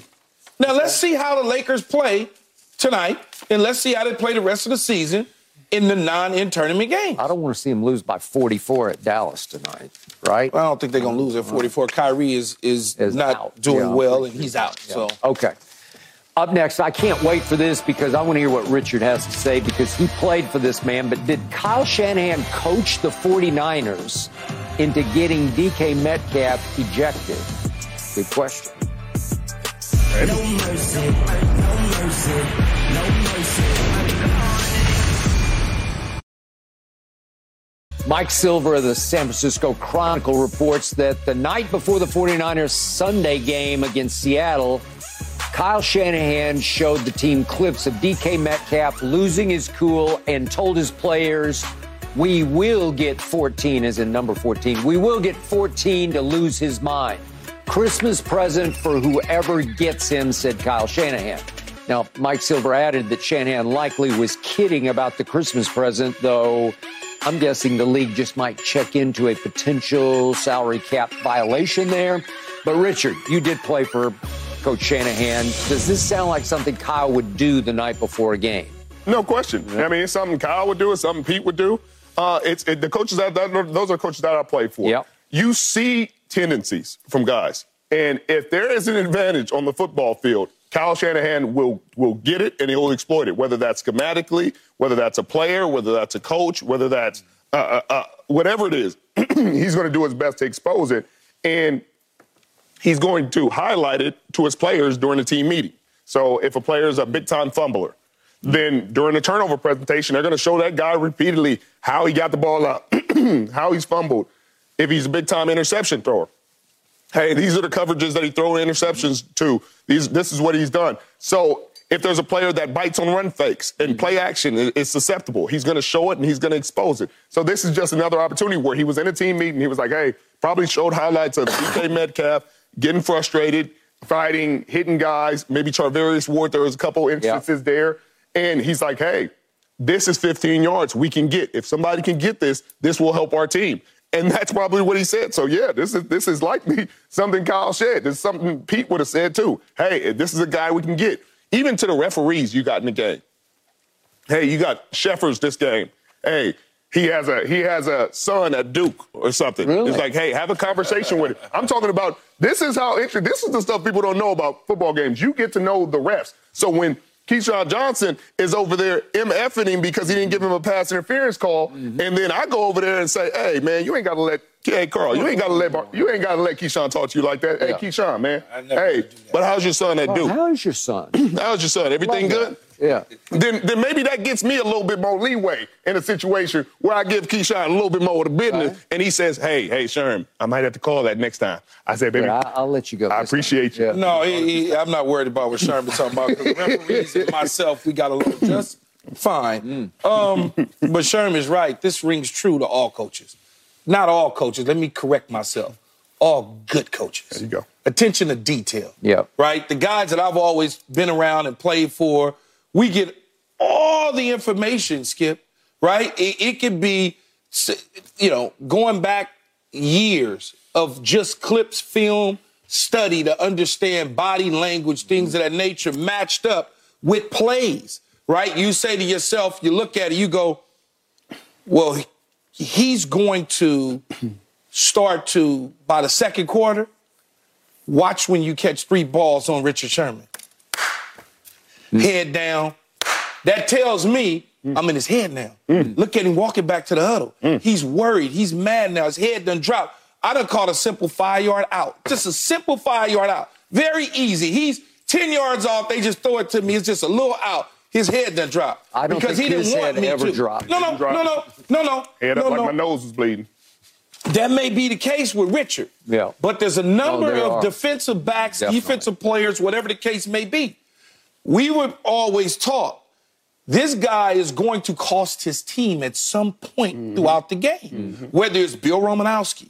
Bill Romanowski is going to cost his team. Know him well. He's going to cost his team. He's got a little psycho in him. He's going to say something to you, Keyshawn. Don't respond to him. Yeah. And then all of a sudden, he does exactly what we thought he would do. Get a 15-yard, unsportsmanlike conduct, roughing the passer, dumping a guy on the back of his head because he can't help himself. Yeah. In the moment that you walk past him and you say something to a player, he blows a gasket. Now, all of a sudden, you look at what DK did. Yes, it's a turnover. But there's no need to carry over the frustration of the way they were dominating you to all of a sudden pick up Fred Warner and suplex him. You don't need to do all. You can just hold him up. Just hold him up. They're going to blow the whistle. What? But now you suplex him. Yeah. He now retaliates you. Yeah. But guess what? It's not the second act that's caught. Always. It's all, no, Skip. It's not the second act. Yeah. It's the third act. Okay. They like to say second act, but it's the third act. Because once I hit Richard hits me, I hit him back, I'm caught. Yeah. That's the third act, just like Fred, right? Now, all of a sudden, DK retaliates the third time because, boom, they didn't do anything. Now you get up, push him. He pushes you. You run to him and grab him. So now you got in trouble. Right. Now they're paying attention. They let you get away with 1 and 2. Yeah. They don't let you get away with 3. Right. And that's the situation where you cost your team. Okay, quick defense of Bill Romanowski. You know him well. He was the original Romo. He was Romo before Tony Romo was Romo. I can't stand him. Everywhere he went, they won. Everywhere he went, they won championships because he was a leader, and he could get in your head as well as you might set him off too. Right. But listen, you want to talk about I played against bringing it. Whoa. No, he had a motor. And he would resort to just about anything to get under your skin. And I tell you what, as a corner in the National Football League, there's sometimes some of these dudes out there, some of the most talented players in the world, you don't got answers for, Skip. Like, it ain't a technique. It ain't a way you can play. That's going to stop them that day. Yeah. You know what? These is humans, and they preem us. Yeah. So it's like, hey, all I got to do is getting to the point where he's more focused on me than catching the ball and beating me. So there's been multiple times where a receiver is catching a few balls, finding a rhythm. He got some juice to him that day. And you just nudge him after the play. You dump him over a pile one time. Yep. You hit him in your throat one time. You jab him, and then you act like you don't care. Like I'm not going to do it and keep fighting with you. I'm gonna jab you in your throat and then act like, oh man, and then all of a sudden you want to fight me. Yeah. Now you were on your way to a 100-yard game, and now you want to fight me. They throwing the ball, hitting you in the side because you over there wrestling with me. Hey, I'm doing my job. You would know this pretty well because you've seen pretty much every single Cowboy game in the history of the Dallas Cowboys. Yep. Right. So. The late Sean Taylor could and should be a Hall of Fame player, right? But he went too early. He left us too early. But Sean had a knack for this knocking heads off, but also a heavy intensity. So him and we go back and forth in games. Miami, Florida, California, you this, you that. Man, be quiet. You just talking all that Florida mess. We just going back and forth. Dallas, we're playing Washington. We all go. Mm-hmm. 4 verts. You understand? I'm in the slot. Mm-hmm. Who's the quarterback? The quarterback at this time was either, I think it might have been Testy or Bledsoe, one of the two. All right. I'm trying to think. It was one of the two. 6 of one, half dozen of the other. You're saying, right? 80-year-old Vinny and 75-year-old Drew. So we go 4 verts. Yeah. Sean, like he said, is off his game at this point. Because I'm just, I got silent whispers in his ear. He thinking about me the whole time on 4 verts. He's supposed to boom. He stays locked in on me. Patrick Creighton goes right up the rail on the outside. Mm-hmm. Boom, touchdown, walk off, game over. And you know me. You in his ear. I done called him every word you could think of. Any word you could think of, from stupid, dumb to just everything. Did he want to fight? To the point. Oh, they want to fight. Where he wanted to fight. Yeah. All the way through the tunnel. I'm sure he did. Your tunnel over there, you coming through my tunnel. Because I got so under his skin throughout the game, and then on that particular play. Maybe that's what your nephew did that one day, because he had a little tunnel incident this year where somebody went into the tunnel and chased him down. It might have been Tennessee. I think it was Tennessee they were playing, right? It was somebody. Carolina. It was Carolina. They had just beat, and he was chirping to some big lineman. I'm not sure you'd want to mess with Sean, though. Sean was a good player, man. I know, but I'm talking about off the field. He's a big dude now. He's big. He might have been one of the biggest safeties I ever seen between Tim McDonald, Steve Atwater, and David Fulcher. Mm-hmm. Them dudes. Darren Woodson was big too, though. Them was not as big. Not as big as them three. No. But Darren Woodson was a big dude too, though. Some big safeties. Right. But Skip, it ain't about it if you can beat him in a fight. Skip, I need to get between these lines. Everybody talks about the incident between me and Trent Williams a few years back when he was with the Washington team. Yes. It changed names 3 names in 4 years. But we good friends now. But in that day, I am an antagonist on that football field. Yeah. I am going to find a way to make y'all focus on me, because if y'all focused on me, y'all not focused on the game, and we winning. And all I care about is the win. I don't care about fighting you. I don't care about, hey, who can win in a boxing match. At the end of the day, so to Kyle Shanahan's point, what we started on is whatever advantage you can get in a football game to help your team get the W and give them an L, you're going to exploit. And Kyle Shanahan, and like Keith said, every winning coach, I guarantee you, Bill Belichick, if they were playing the Seattle Seahawks, would show and say, hey, this is a guy we could frustrate. Mm-hmm. This is a guy he may say it in a different way than Kyle and Pete, but he's going to say, hey, let's get after this. Let's make a difference. And the players might do what we talking about. It might just be a little word here. A word here. A little nudge here. A little jab here. Like nothing crazy. And then there's certain guys that you better not and probably shouldn't say anything to because you're getting ready to light the fire underneath. And that's a story. We're about to do that story here in just a few minutes. Okay, so you started this off by saying Kyle would do it and Pete would do it. But Kyle did it to Pete's player. So now the counter move here for this psychological warfare is Pete's got to sit DK down at some point and show him a bunch of clips of himself and say, we have to clean this up, man, because you can be a really great player in this league. You got all the talent in the world, but this won't work. You keep hurting us and hurting yourself. I could almost, without knowing and being a fly on the wall, can guarantee you that Pete Carroll's had that conversation probably 100%. multiple times because, again, good coaches in this league are going to communicate with their players on both the positive and the negative side about how you affect the team. Yeah. I'm sure he has said to him, whatever you do, don't allow this sort of stuff to get in the way of what we can accomplish here. When you do this, it hurts our team. Mm-hmm. I've heard those conversations multiple times from coaches that I play with. Whatever you do, don't allow Bill Romanowski to do this. Mm-hmm. Don't allow Antonio Langham to do this. Mm-hmm. Don't allow Terrell Buckley to do this. Don't pay them any attention. Patrick Surtain, don't listen to that. Mm-hmm. And you don't listen to it, and you go out there and you ball, and now you can chirp at that point in time because you're up on them. Right. But to your point, he has had that conversation with him. And Pete's one of the most patient and understanding and psychologically conscious coaches in the National Football League. So he's probably looked at it from every different angle. Hey, maybe it's a chemical imbalance, so let's check on that. Hey, I'm going to talk to him. I'm going to have the coach talk to him. Hey, is everything all right at home? Is it a mental health issue?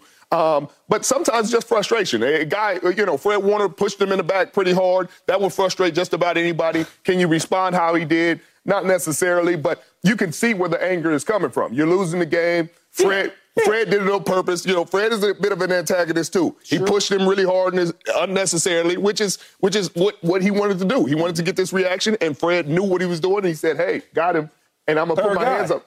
Third guy. But Pete has had that conversation. He does have to make better decisions. It's hard sometimes in the heat of the battle when you're a super alpha, male and a competitor like that. But I mean, we've all been there at some point or another. I know you've been there. I've been there. I've been there, but not like that. Not like so that. I got to ask both of you.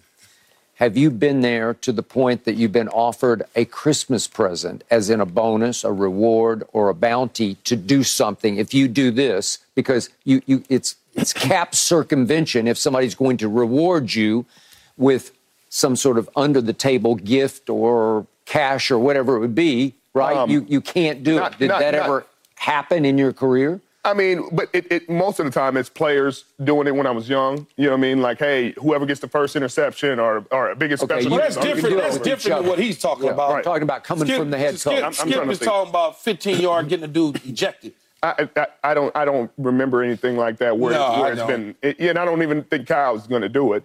We always had pots. Yeah, we had pots for stuff like that. Those are player pots. Yeah, player pots for whatever the case may be. If you score 2 touchdowns, if you get the first interception, if you tackle inside the 10-yard line on kickoff or punt return. Yeah. I mean, me and Percy Harvin had a bet to start the season the year we won the Super Bowl. Whether he would have more touchdowns or I had more interceptions, but he got injured throughout the year, so he didn't get a chance to. So we ended up washing itself out. But obviously, the worst case was the Bounty Bowl case because they go into the Brett Favre NFC Championship game, Minnesota at New Orleans, and there's a bounty in the locker room from on high, from the coaches down. Right. If you knock him out of the game, which they came close, they beat the hell out of him in that game. He wound up on the table. They had to carry him to the bus. Right. But again, they got busted for bounties. So yeah, I've had a few of those on my head before. Have you? Yeah, man. Well, but that's sometimes when you when you start saying stuff. I had one. You got to be careful. I had one my rookie season, and it was obviously investigated by the league. The whole deal. Really? Yeah, it's in my book. Oh, I didn't know that. Gunther Cunningham wanted to have me All right. Oft, so to speak. Okay. I don't know. I never played against the guy. I don't. What is it for? Man, I had no idea. So a bounty was offered to knock you out of the game? Uh-huh. Okay. Do you remember anybody coming at you? Nah, I never, ever. It was fascinating to learn that, though. I learned it, and I was like, I just got in the league. Yeah, but you might have, No, but I had just got in the league. Yeah, but sometimes it's the off the field, if you know what I mean. There's some kind of interaction. Played in the league. It ain't about the league. It might be some kind of interaction. So the with league somebody. had to investigate it and do a whole deal. Yeah. Where was he coaching at this I think he was the DC at the Kansas City Chiefs. Yes, he was. I wasn't even playing against Kansas City. Okay. Yeah, but it's somewhere along the line. I get it. I laughed at it, me myself, because you're gonna have a hard time knocking me out. Okay, but nothing was found, right? If they investigated. I don't know I don't even remember, Skip, Okay. if anything was found. No suspensions, nothing like that. Okay, all right. Okay, speaking of this, let's try to stay in the same ballpark here because trash talk. A.J. Brown called Stephon Gilmore old early in Sunday night's game, and then Gilmore made A.J. look pretty old. We're going to talk about that. We'll do it. No mercy, no mercy, no mercy. Won't back down. Stephon Gilmore says that early in Sunday night's game, A.J. Brown called him old, and it lit a fire under him. To me, Stephon Gilmore played the best game of any individual Dallas defender on a unit that held the Eagles to 2 field goals. But, Richard, do you think, knowing what you know about Stephon and how this game is played, was this a case of trash talk backfiring? No question, Skip. No question. There are certain players, and A.J. Brown is one of those guys where, hey, I'm the biggest, baddest. I'm the dragon. I'm the bear. I'm the storm. So when I talk to somebody, I know you got to deal with me. Mm-hmm. But Gilly's one of those guys, too. There's a reason he won Defensive Player of the Year. He's one of the best corners in the league and has been one of the best corners pretty much his entire career. So usually throughout the game, a guy's just doing his job. A guy's just playing. He's playing hard. He's trying to do his job. He's trying to be efficient. He's trying to be effective. But he's not really concerned about the receiver. He's just doing his job. Then you make it personal. Then you say he's old. Now he's going to turn on everything that he got. You turn on every instinct, every bit of care, every bit of effort. Hey, he's not worried about, hey, what am I doing on this play? He's locking you the whole game. And he has that in him. And if you've ever watched him, if you ever studied him, he can follow a number one receiver and limit them to their worst games of the season. He's done it a lot of years now. And so you got to respect the game. And so some people get confused with age. They get lost with that because you say, oh, he's older, so he can't play anymore. Don't let that confuse you because everybody's not built the same. Every corner is not built, hey, when you turn 30, you're out of the business. Darius Slay is still playing good football. Gilly's still playing good football. And when you get them to a point where you piss them off, you're going to see him at his best. And at his best, he's an issue. And that's what you learn. If you got him at his best, just quiet, because he's a quiet dude. He don't bother nobody. Got a good family, a good husband, good dad. Mm-hmm. He ain't going to bother no. He's just going to do his job. Yeah. But you wake him up. That's on you. Thank you, AJ. That's what you should. Keyshawn not impressed. I didn't say that. I can just tell by your body language. You got that snicker. Yeah, you got that thing No, going. it's not that I'm not impressed. I'm just, what do you consider as a future Hall of Fame corner as a good game? That, not giving up a lot of great catches, creating turnovers, making big plays, big stops on third down, et cetera, et cetera. So if you were targeted 11 times and there was 8 completions for about 90 yards and you had 9 tackles in the game and you caused a fumble after the guy caught the ball on you and ran a nice route on you but was careless with the football after the fact, do you consider that a good game? Because I don't. So I got a turnover that changed the complexion of the game. After the dude worked you to get open. And then he was careless with the football. Keith, you can call it what you want. Was he careless or did I force the turnover? I think he forced it. Because I understand you trying to downplay it, but that don't look like careless with the football. I'm not trying to downplay it. I'm just trying to understand the way that you view, because if somebody's targeted 11 times for my money and there's 8 receptions on you for 90 yards, And you're going to get the tackles because you got to tackle the guy who caught the ball. And how many PBUs do I got on the game? I don't know how many PBUs. I think he would have had two. Two deflections in the game for a corner is really good. A forced fumble in the game for a corner turnover is really good. And we won the game by, 20? Yeah, but I'm just talking about you individual, not your collective group of winning the game. Because that can go any way. Like, we could get in the garbage time of a game and the guy can stack up stats. And it looks like he had a good game, but they didn't score a touchdown in the game. Okay. So if you sit there and you say, if you judge it like that, and my coach got me playing 8 yards off in soft 2, and he catching 8-yard hitches, curls, 12-yard slant, and he's going for 15, 20 yards, he can stack up his stats, and I can't do anything about it. No, you can't. So you can't do anything about it. I think he played a really good game. I'm just saying when you look at it and you say to yourself, okay, he shut him down. Okay, I would say that he played a really good game against them, and he made a key play at a key time that the Cowboys desperately needed it.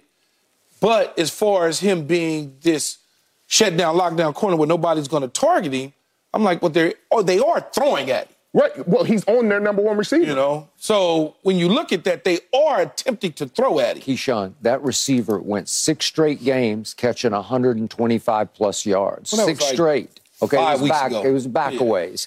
But that's his nuclear capability. And this man, at age 33, did a beautiful job of containing him, especially when it mattered the most. Because if you remember, late third quarter, it was still a 2-score game. It was still a 2-touchdown game, 14 points. And if I can show you the 2 plays, it got to 3rd and 11 at the Cowboy 33, and then it was 4th and 8 at the 30. And if we could see these 2 plays, this is what you call winning football to me, is you have to tackle him, and he got him on the ground. And then this is the 4th down play, and I was surprised they went for it, but they did. This is zero coverage. And I'm going to get him on the ground. And he's a big dude, and he's hard. I'm sorry, that was... No, that's little buddy. This is Devontae. This is Devontae. But that's a great play to close on it from the other side. I mean, it was. He closed on it pretty good, even though they tried to pick him. Yeah. He got to do a better job of picking him. Right. Well, that's AJ. AJ should have. He got to do just a little chicken on him to kind of throw him off a little bit. Yeah. But that's the hard thing for a corner in the National Football League, is because the stats don't always show your effectiveness, and sometimes vice versa. Sometimes you might have 2 picks in a ball game and really get cooked. You know, you gave up the game winner. You know, and stuff got crazy, but you caught a tip ball or you something, you know, so it goes both ways. But in a game where you don't give up a touchdown defensively, you take on the task of guarding their best receiver for most of the game, and y'all get up by a certain amount. But Dan Quinn is calling a different style of defense. He's not calling man-to-man and zero pressuring them when you're up 20 in the 4th quarter with 5 minutes to go. He's saying, hey, let's get out of this ball game healthy. Well, this is a different test because this is a different type of receiver that he's going to face this week in Buffalo with Stephon Diggs. Agreed. With a laser arm of a quarterback and Josh Allen. So, Stephon Diggs, to me, is probably one of the top 5 route runners in the National Football League right now.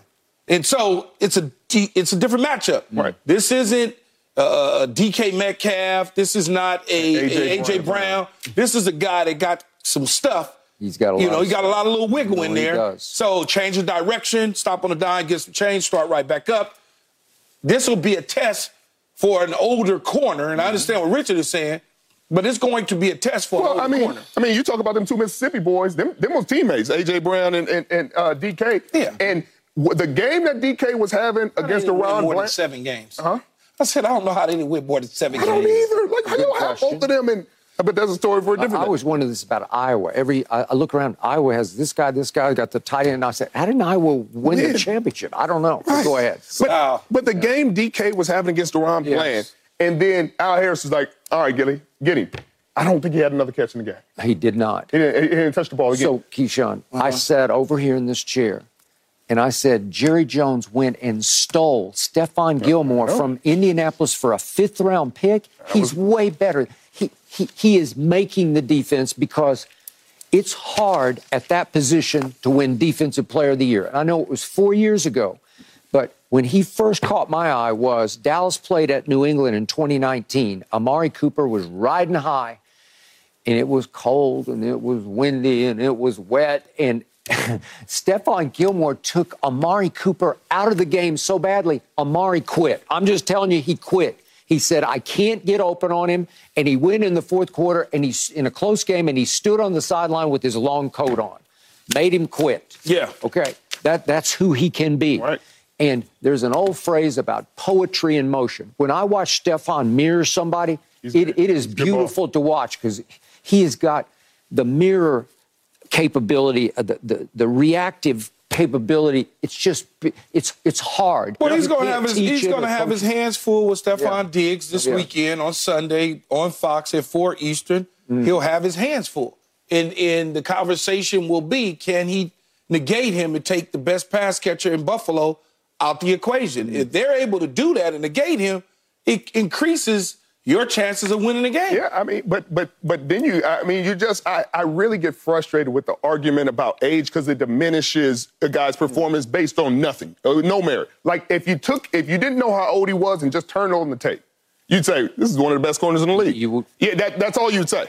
Like if you're choosing to put him on their best defender, their best player to cut their water off, that's what you have now. You got a guy that could say, hey, the biggest games of the year, we're putting him on their best player. We're not going to worry about it. We're not leaning nobody over there. We're not thinking about it. Zero coverage. I trust you to cover him. Slants, goals, comebacks, whatever. Hey, we got a young guy who's having a really good year, but he's struggling today. Gilly, could you go get him? Yes, sir, I got you. But that's a different, like I said to you before, that's a different body type. It's a different style.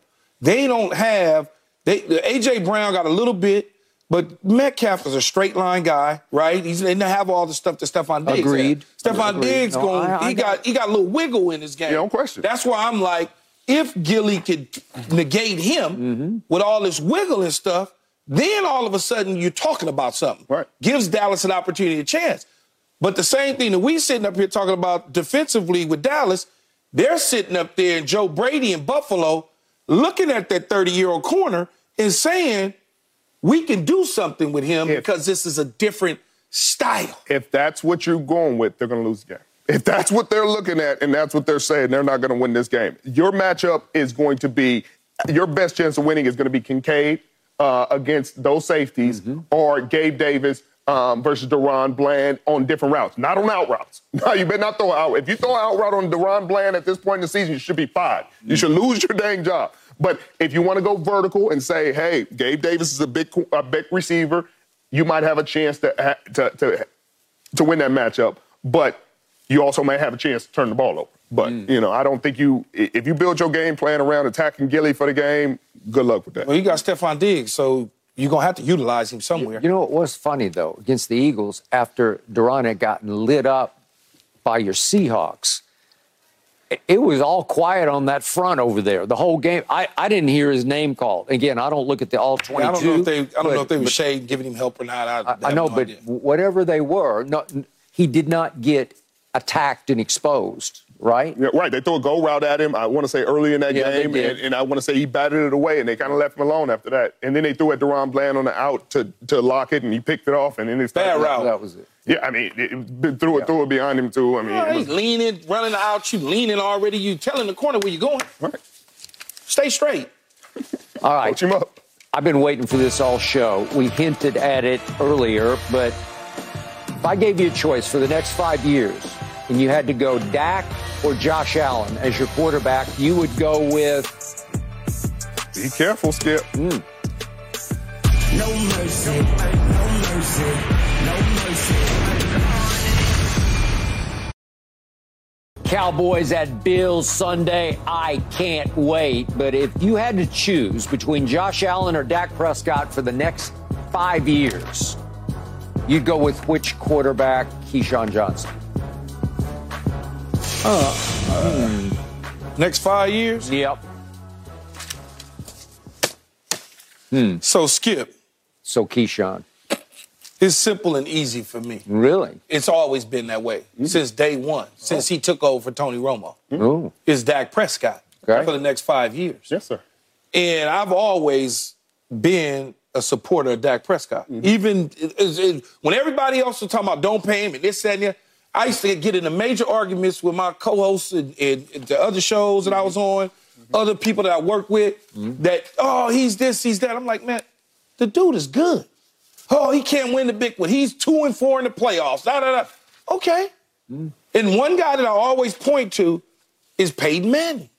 I just always point to Peyton Manning about the playoffs because Peyton couldn't win. He couldn't beat New England. He couldn't win. In Indy. Indy, when he was in Indy. Yeah. That was a storybook that was written about him. Right. But it turned out differently. And so when I look at Dak Prescott, he's on America's team. Okay? That's one. That's just one. Then all of a sudden, he can't win the big games. So now there's two. Because it just depends on how you qualify a big game. Right. What is a big game? Right. And then the first thing people try to do is point to the playoffs. That's the big game. Yeah, that's a big game. Monday night, so Kirk Cousins goes through. He can't win on Monday night. Can't win on Monday night. Okay, the games just happen to be on Monday night. Doesn't mean he can't win. He just, those games he can't win in prime time for whatever weird reasons. Doesn't make him a bad quarterback. Now let's get to the meat and potato for me. When Dak Prescott came into the league with Carson Wentz and Jared Goff, they both got major extensions at $100 million plus. They did. And everybody's like, oh, these are quarterbacks. One helped the team go to the Super Bowl. The other took a team to the Super Bowl. Dak Prescott couldn't get him out of the first round. Statistically, his numbers were better than theirs, regardless from that time point to this time point, his numbers were better, especially on the ground. Now let's go to the guy you compared him to in Josh Allen. Who do you want? I'm taking Dak Prescott. Since Josh Allen has come into the league, he came into the league in 2018. 2018 to 2023, Dak Prescott has been the starter of the Dallas Cowboys. The other guy's been the starter of the Buffalo Bills. Yes, sir. Completion percentage, Dak Prescott up by 4, 67.5 to 63.2. Yep. Passer yardage, Dak Prescott 275 to 242. TD to interception ratio, they about even 1.9 to 1.8. Interceptions total, 54 to 74 for Josh Allen. 54 to 74. Turnovers as a whole, we already know this number. Dak Prescott 73, 97 for Josh Allen. Record-wise, they're pretty even, 49-29, 59-30, played in a little bit more because Dak's been hurt. Quarterback comebacks, fourth quarter comebacks. One is at 8, one is at 12. To me, that's pretty damn equal. Yeah. That's pretty equal. Games played 78 to 89. I'm taking Dak Prescott because he leads in every statistical category that everybody keeps talking about. The only thing that he needs to do to quiet people like you, Skip, is take them to the next step. Get to the NFC Championship game because you're reluctant to pay him. Right. You, for whatever reason, think that there's some quarterback out there in the universe that you can get that's better than Dak Prescott, which I can keep telling you. Unless you're getting Patrick Mahomes or a young Aaron Rodgers or Joe Burrow or Justin Herbert, and I don't even know that Justin Herbert's better than him, but I'm just giving you 4 or 5 of these top quarterbacks. Lamar Jackson, you ain't got nothing better. Right. Jerry was reluctant to pay him. You understand? The first time around. When he came up for his... The first time. His last... Yeah, the first time he came up for real money. Be reluctant. Be reluctant this time if you want to, Skip. But I asked you early in the season, would you pay him when the conversation came up? He was unsure. You were like, yeah, I don't know about that. Oh. Did you watch the San Francisco game? Well, you did. I know you did. You didn't say that? Well, I didn't say it like that. I just said I need to see more after Arizona and San Francisco. They did happen this year. Yes, they did. They happened. Sometimes he threw 3 picks in the second half against San Francisco, and that made 3 straight games. What did I tell you? There's nothing better. There's nothing better. What are you going to get that's better? Yeah, you did say that. Than Dak Prescott? Yes. Well, when he reached the impasse with Jerry, you know what I campaigned for? I pounded this desk. Go get the guy up in New England who's on the market. Tom Brady was available. Oh, so for 1 year, you were going to I said for 2 years. Go get Tom. And he played, what did he play in Tampa? 3? 3, yep. Played 3 years. You could add him for 3 years. Yeah, the third year. Go get Tom Brady. Go win a Super Bowl. In the NFC. It was so perfectly aligned in Tampa. Go win a Super Bowl. If the question is what quarterback I would rather have, I'm taking Dak Prescott. I'm taking Dak Prescott as well. Just on the simple fact, He doesn't. He turned the ball over as much. Does not. It was crazy last year because last year was an outlier for his career. He had the 15 interceptions in 12 games, and everybody killed him. Every single body. Dak Prescott, oh, my God, he's lost it, and rightfully so. He turned the ball over. You said 12 games, right? 12 games. See, I wouldn't break it down that way, but the reason I wouldn't break it down to 12, I would only break it down to the games that he actually threw those interceptions and turnovers in, because the 12, they make it I understand exactly what you said. I'm agreeing with you, but they make it sound so egregious because they say 12, opposed to he turned the ball over really only in 8 games is how I look at it. Right, but if you said 50, if I said 15 in 8 games, that sounds even worse. No, but I like it that way because some of them came mistakes like bad routes, guys not on the same page, right, but those sort of things. That's true. That's true, but that's always the case. But with Josh Allen, he's led the league in turnovers every single year that he's been in the league. We're not just talking about interceptions. We're talking about lost fumbles. Lost fumbles. And everybody's like, well, quarterbacks lose fumbles because you get sacked. That's true to some degree, but he's losing fumbles running, scrambling. Yeah. Like, he's doing different things, and he's trying to get creative. That's why he's turning the ball over. You talked about him trying to do what Patrick Mahomes does. And they have been breaking the rules of football for a long time. Throwing the ball across your body, across the field. You don't do that. You know, it's certain things that we've coached, and you've been coached for the history of ball. You don't do. And quarterbacks are breaking those rules. Brock Purdy's done it a number of times. Patrick Mahomes always does it. Josh Allen. But he's turning the ball over. And if we're going to kill Dak Prescott for the 15 turnovers that year, then we got to kill Josh Allen for the 15 turnovers in 2021, the 14 in 2022, the 14 right now he has in 13 games in 2023. It's starting to become a habit. He's leading the league in interceptions right now, sure. Let's not get it confused. He's a tremendous talent. He's also had the 36 touchdowns in 2021. He had 37 touchdowns. His best year when Stephon Diggs first got there. He was 37-10. So Dak Prescott now has a true number one, the way CeeDee Lamb is playing and the way they're targeting him and the way they're drawing up plays for him. Thank you. And he's having his best year where he's leading the league in touchdown passes with 28. He's also got only 6 interceptions. He's got 3,500 yards, which is, I think, 3rd in the league right now. And so if you say, hey, in this system, in the way he's moving, he can continue to play at this level. If you keep things in place like this and continue to give him help, this offensive line plays the way it does, then yes, that's the guy you want, because Josh Allen, just like Brett Favre and the rest of these guys, can keep you in the game, but he can also keep the other team in the game. And that's tough. I think Dak Prescott's turnovers or interceptions are down because they're not pushing the ball down the field like they were with Kellen Moore. When you throw the ball... I don't know. They started to now. No. Kellen Moore was trying play action 60-yard bombs. I mean, there's a different... Pushing the ball down the field in the seams with a tight end is different than throwing a 70-yard post route. It's a totally different... Some of those interceptions was coming because of that. His completion percentage, he's getting it in rhythm. Nice West Coast style, shallow crosses coming underneath, small digs underneath, hitches, things like that. That will keep you safe and sound from turning the football over. That's because the play caller is different. The play caller is different. I got it. Okay. I'm also going to take Dak in this argument by default. By default. You always got to qualify it. Because I have never been a believer in Josh Allen. But I'm on record, before the draft, I wasn't a believer in Josh Allen. I only watched one game on television.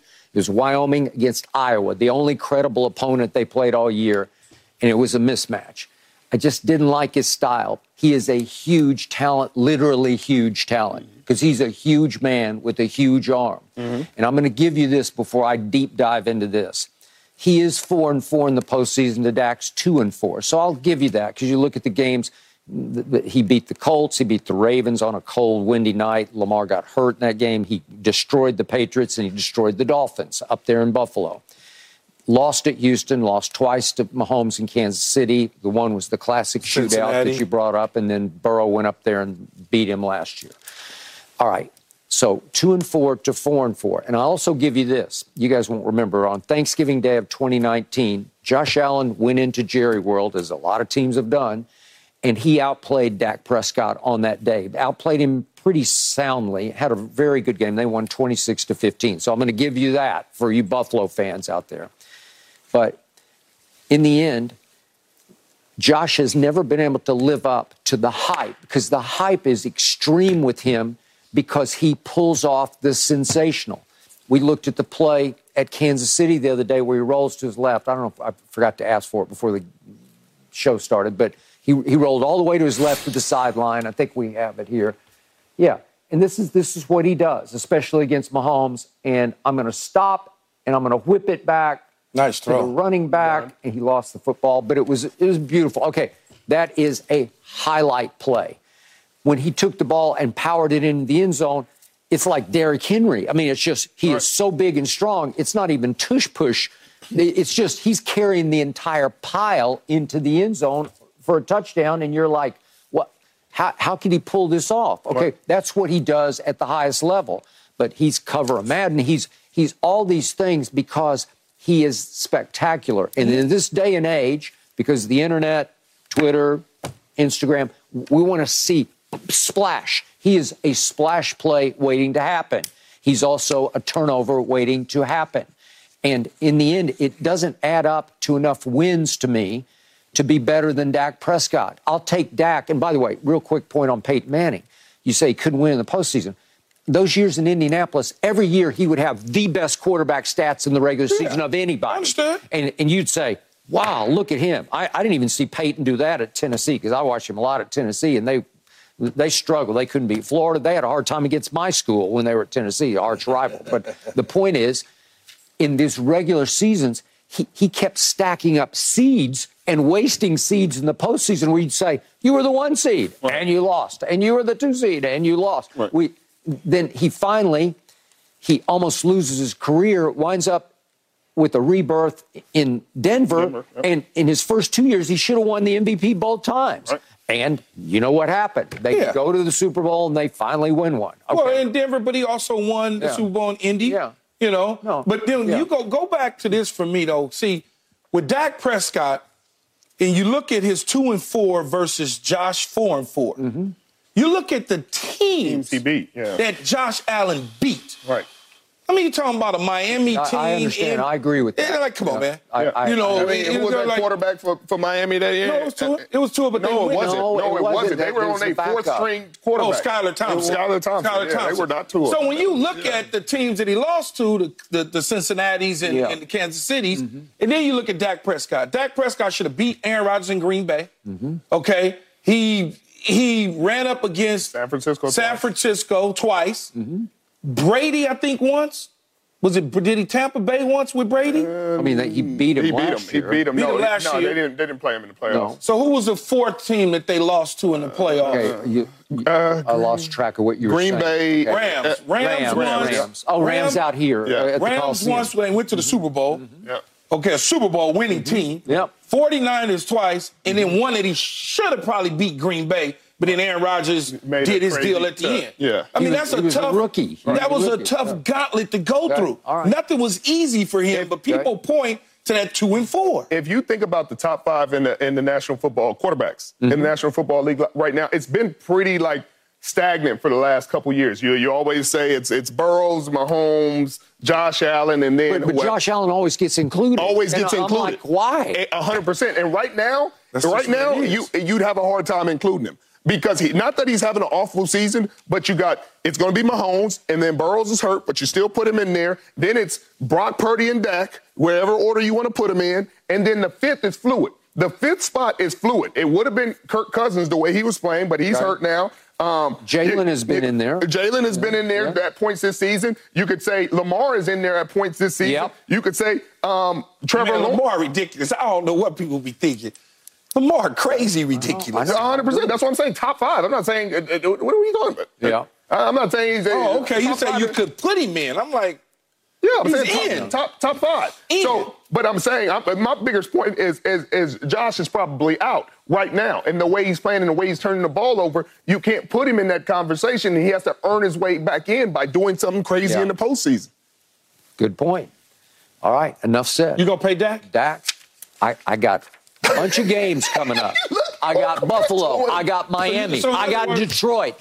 I got the Commanders. So I got it on record. I got San Francisco. I got it on record right now. I got San Francisco. I want the 49ers again. I got it on record. If he can beat the 49ers in the postseason, I want to pay him the world. So if they go to the postseason and they lose to the San Francisco 49ers in the divisional and he has a great year and beats all those other teams, you're not paying him? Skip, somebody else is going to pay that man $55 billion, and I can guarantee you that. Right, good.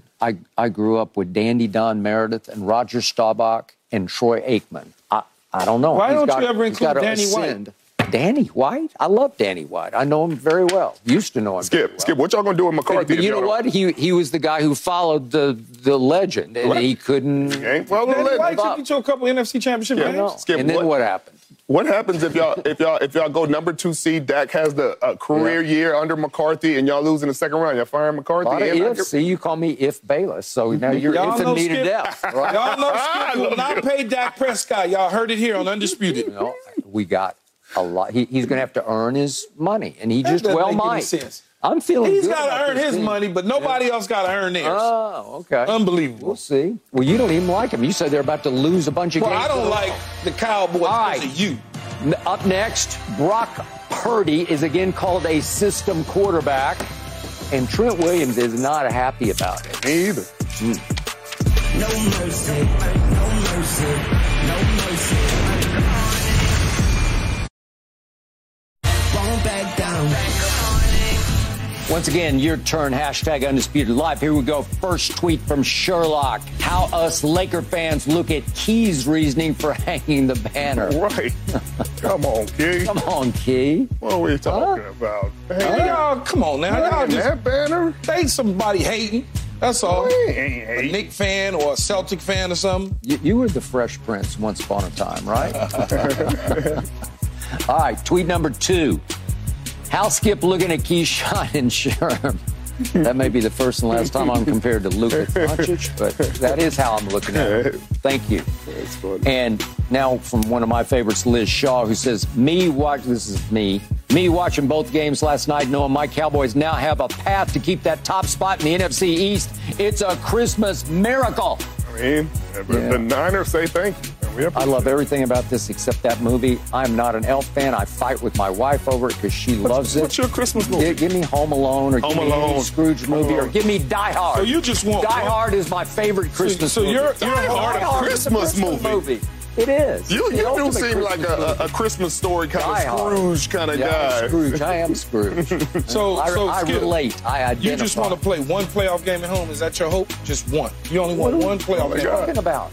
You want to win the division and get one playoff game at home. Are you doing his divisional and No, I was responding to what the gentleman was saying on the. No, it's Liz Shaw. It's not. Oh, Liz. Yeah, I was responding to what Liz is saying about the top spot in the NFC East. Yeah. Well, you just want the one playoff game. Well, that would win me yet another dinner from you because we got a dinner on that. So yeah, that's fine. But you just want the one playoff game. I want the 1 seed. Period. End of story. Number 1 seed. But you know that's not going to happen. I want to win 2 home playoff games to get to that game. Yeah, you're not going to have that. Well, how do you know? San Francisco. I think you're starting to get nervous San about Francisco, Philadelphia is going to wind up. Are you not getting quietly nervous about it? I think you are. No, I give you. I think you see the handwriting on the locker room wall. I think you lose to Buffalo. Based on what I saw Miami last night, I switched that. I think y'all beat Miami. If they come to play like they played last night, I think you're going to beat them. Mm-hmm. And I'm looking at you like Luke is looking up at book. You know, but then Detroit's still a coin toss because y'all might just, who knows, right? I don't know what Jared is kind of falling back. I am loving my chances, and I want the 49ers one more time. And here we go with the issue just keeps coming up about these 49ers. Now, Trent Williams is defending Brock Purdy against the label of, quote-unquote, system quarterback. Trent said it damn sure ain't got nothing to do with the system. And he raved about Purdy's accuracy and his tight window throws and his throws under pressure and his fearlessness in throwing the ball deep and his ability to buy time with his feet. And Trent said, I think he does the best job in the NFL right now of getting the ball into his playmaking hands. Whether it's 5 yards or 55 yards down the field, he literally can make every throw, said Trent, who then concluded, If Purdy hadn't been drafted last in the draft, Mr. Irrelevant, if he hadn't been Mr. Irrelevant, if he had been drafted where Zach Wilson was, which is second overall, he'd be the runaway MVP and being hailed as the next Aaron Rodgers. So, Richard, again, you played for the 49ers. Where do you stand on Brock Purdy being called a system quarterback? I completely agree with Trent. It's lazy, Skip. It's lazy and it's uneducated. It's a lazy, uneducated take for that may apply to other guys. It may apply to some people. There are people that are system quarterbacks, and hey, within this system they're operating, it's fine. But when you're talking about a system quarterback playing at the level that he has, there have been other quarterbacks playing in his systems. C.J. Beathard played in this system. Nick Mullins played in this system. Jimmy Garoppolo played in this. Trey Lance played in this system with similar playmakers. But the results do not look like this, Skip, and that's what the frustration is. When you talk about a system quarterback, like the things they use to discredit this kid, you talk about Kyle Shanahan is a great play caller.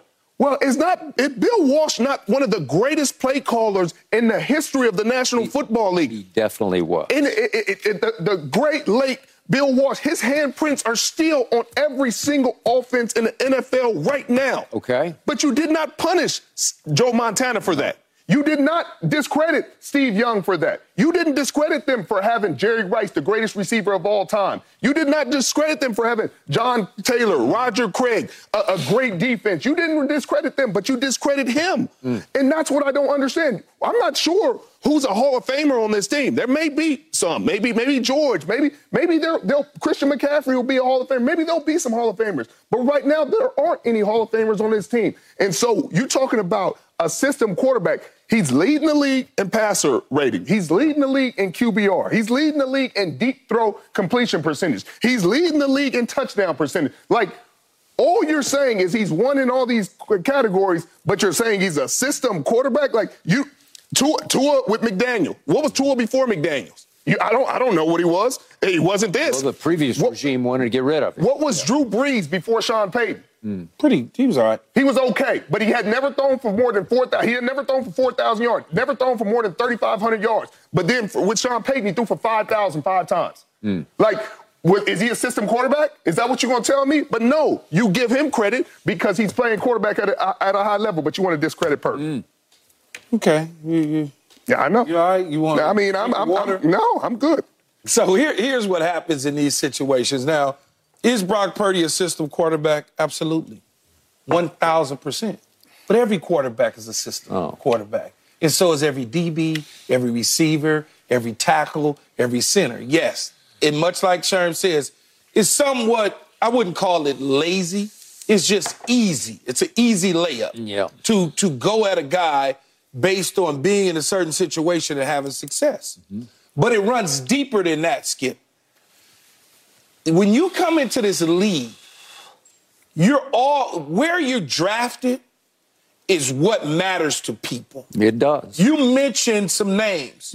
All those guys were drafted, whether they were in the second round, third round, Montana was third. And third round. Drew was what? Second round. But they're drafted. And they're drafted. A second round pick in this league is a high pick. Sure. That's like a first round pick. Right. A third round pick that's a high pick. The league is made up of third and fourth rounders. The problem that you have here is you have a guy who has a tag on the back, says Mr. Irrelevant. You know what irrelevant means? You're supposed to just be able to come to training camp, get the gear, and now you're supposed to go get a job somewhere and be able to say, with the photo in the backdrop of your office, I made training camp of the San Francisco 49ers, and I'm sitting here with my legs crossed. And the reason I bring this to you is Brock Purdy hasn't done anything yet, right? Hasn't done anything by people's measurements of him. I agree. Kurt Warner took over for Trent Green. And guess what Kurt Warner did instantly? What did he do? Won the Super Bowl. He did. So it wasn't a conversation, Skip, about Kurt Warner being a system quarterback. But he was completely undrafted. But he was undrafted in a system, but he won a Super Bowl. Mike Martz. Mike Martz was the OC. Dick Vermeil's the head coach. Greatest show on turf. But that was a system. Now, if you look at Brock Purdy, it's just an offense. I don't know. No, it's a system. Yeah. But if you look at Brock Purdy and he wins the Super Bowl, there won't be a conversation about him being a system quarterback. 100% would. That's the way they're going to look at it, Skip. Okay, I'm having a hard time with the label system quarterback because it's become synonymous with game manager, and it should not be. Right. Game manager is a derogatory term to me, but there have been some classic game managers because Trent Dilfer, he's a good guy. But again, for those Ravens, I mean, that's just game managing. Right. It's Brad Johnson. Hey, man, watch out. That's a game manager. You can say what you want. You know what? Brad did more. Brad did more than Trent did because they didn't need Trent to do much of anything. Brad spit the ball all over the field. He did, actually. Don't make me pull the numbers. Okay. All right. Well, you caught a few of them. Yeah. But I'm not going to get into the tit for tat with this dude. Okay. Right. The numbers don't say that. You know me. It's a different game, man. Stop. But go ahead, Skip. But the point with Trent Dilfer was he took over with a defense that you can make a case it was the greatest defense. I know the 85 Bears, one of the top defenses. But I'm talking about psychologically overpowering and intimidating 100%. where it's just like just give them 3 points. Yeah. Right. Down the stretch of that year, nobody could score on them. Right. Okay? So Trent just needs to keep it between the lines. Just don't turn the ball over. Hand it off, throw 5-yard passes. That's game managing, right? Yeah. Okay, well, Brock Purdy is the flip side. He's as far from Trent Dilfer as you can get because they're winging it all over the lot. Right. I do think he benefits from Kyle's run game because it is staggering when I watch the concepts of it because I say, I haven't seen that before. I haven't seen that before where they're coming at you from all different angles and they're getting blocking angles and you know it better than anybody. Okay, does Brock benefit some from that? Sure he does. Yeah, because they can run it on anybody and Christian's running it at a high level. But the point is, Trent is exactly right. They are throwing it all over the lot because that's his nature. He is going to try things that make even Kyle over there say, oh, my God, you're going to try that? Right. There was a throw in the Seattle game. He threw it into 4 people. Kyle was like, man, I was hoping he would check it down. He threw it into 4 people for a touchdown, and he's doing that stuff every week. He leads the league in deep throws. He does. I mean, but had he not been Mr. Relevant in a second-round pick, Skip, we wouldn't even be saying that. It's just the reality of it. Okay, up next, we got to talk about this. Shohei Ohtani is reportedly deferring, 97% of his new deal with the 97%? Never heard of anything like this before. You get that bread, you get that bread. Right. But, I mean, you get it when you get it. You got $100 million already.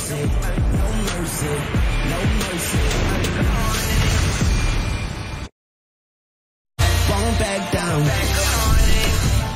The Athletic broke the story yesterday that Shohei Ohtani will defer 97% of his $700 million deal with the Dodgers, meaning he'll be paid $680 million between 2034 and 2043. I have never heard of anything quite like this. But, Keyshawn, what do you make of this decision? I think it's a great decision by Ohtani. He helps the team out from a money standpoint. Keep you from the luxury tax. From the luxury tax. They get a chance to put that money with Betts and all those guys. Plus, roster spot-wise, we get Joe Kelly back in the future, hopefully. Get that taken care of, dialed up. Then, when you look at his money, in this state that I was born and I live in, from a tax standpoint, you want to avoid it. He gets to avoid all of this California madness that they keep charging us, and he doesn't have to do it. If he moves 11 years from now, he didn't pay anything. Okay, but your money falls from $700 down to a present value in 2034 of $460. You lose about half the value of it. He'll be all right. I mean, I think he'll be all right. Yeah, for sure. I mean, you're going to lose about half of it either way. So you might as well move to Florida or Texas or Washington where they don't got the taxes.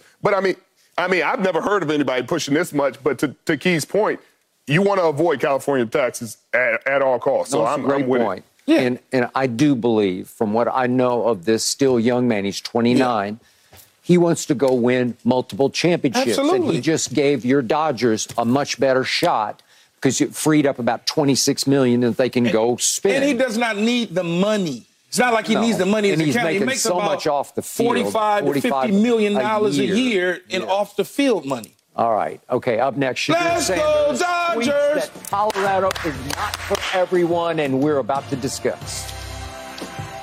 no mercy, no mercy, no mercy. Fall back down. Yesterday, Shadur Sanders tweeted, "Man, I'm thankful for those who want to come play at CU. Not everyone is built to play under the expectations." Richard, do you like that Shadur tweeted this? I do. He's right. Everybody's built to come here. Some guys want to come for the limelight and not put nothing on the field. They want to be stars, but don't want to put the work in. He's speaking the truth, though, Skip. Our sport is very difficult and stressful, and the expectations are high. Right. It ain't for everybody, man. It is not. Especially when that man is your head coach. Right. I just feared that Shadur would scare some players off because you don't want, but maybe they would be the ones you don't want anyway. Yeah, you don't want them anyway. Because if right? I'm worried about somebody saying expectations is too high, then I don't want that guy if he's in and out anyway. Yeah. Why would I want him on my team? Well, Deion is already on record. We will make the playoffs next year. Well, they just landed a top 4 receiver. They did. Yesterday, I think, the day before. And we had him up. Yeah, he got that tackle already. No, he got the tackle was with us, but he also picked up a couple offensive linemen in the portal, too. That was big time. Ooh, okay. Okay, Brian. All right, now. They coming. That's what he said. They are coming. So, to me, Shadur is speaking the truth that can be the scary truth for a lot of people, because Deion basically told everybody in that first meeting, a lot of you might as well pack your bags right now because you're not built for this. Right. That was still a 6 It's hard, man. Expectations. Right. That is it for today's Undisputed. We'll be back tomorrow at 9:30 Eastern. And I cannot wait to educate him again.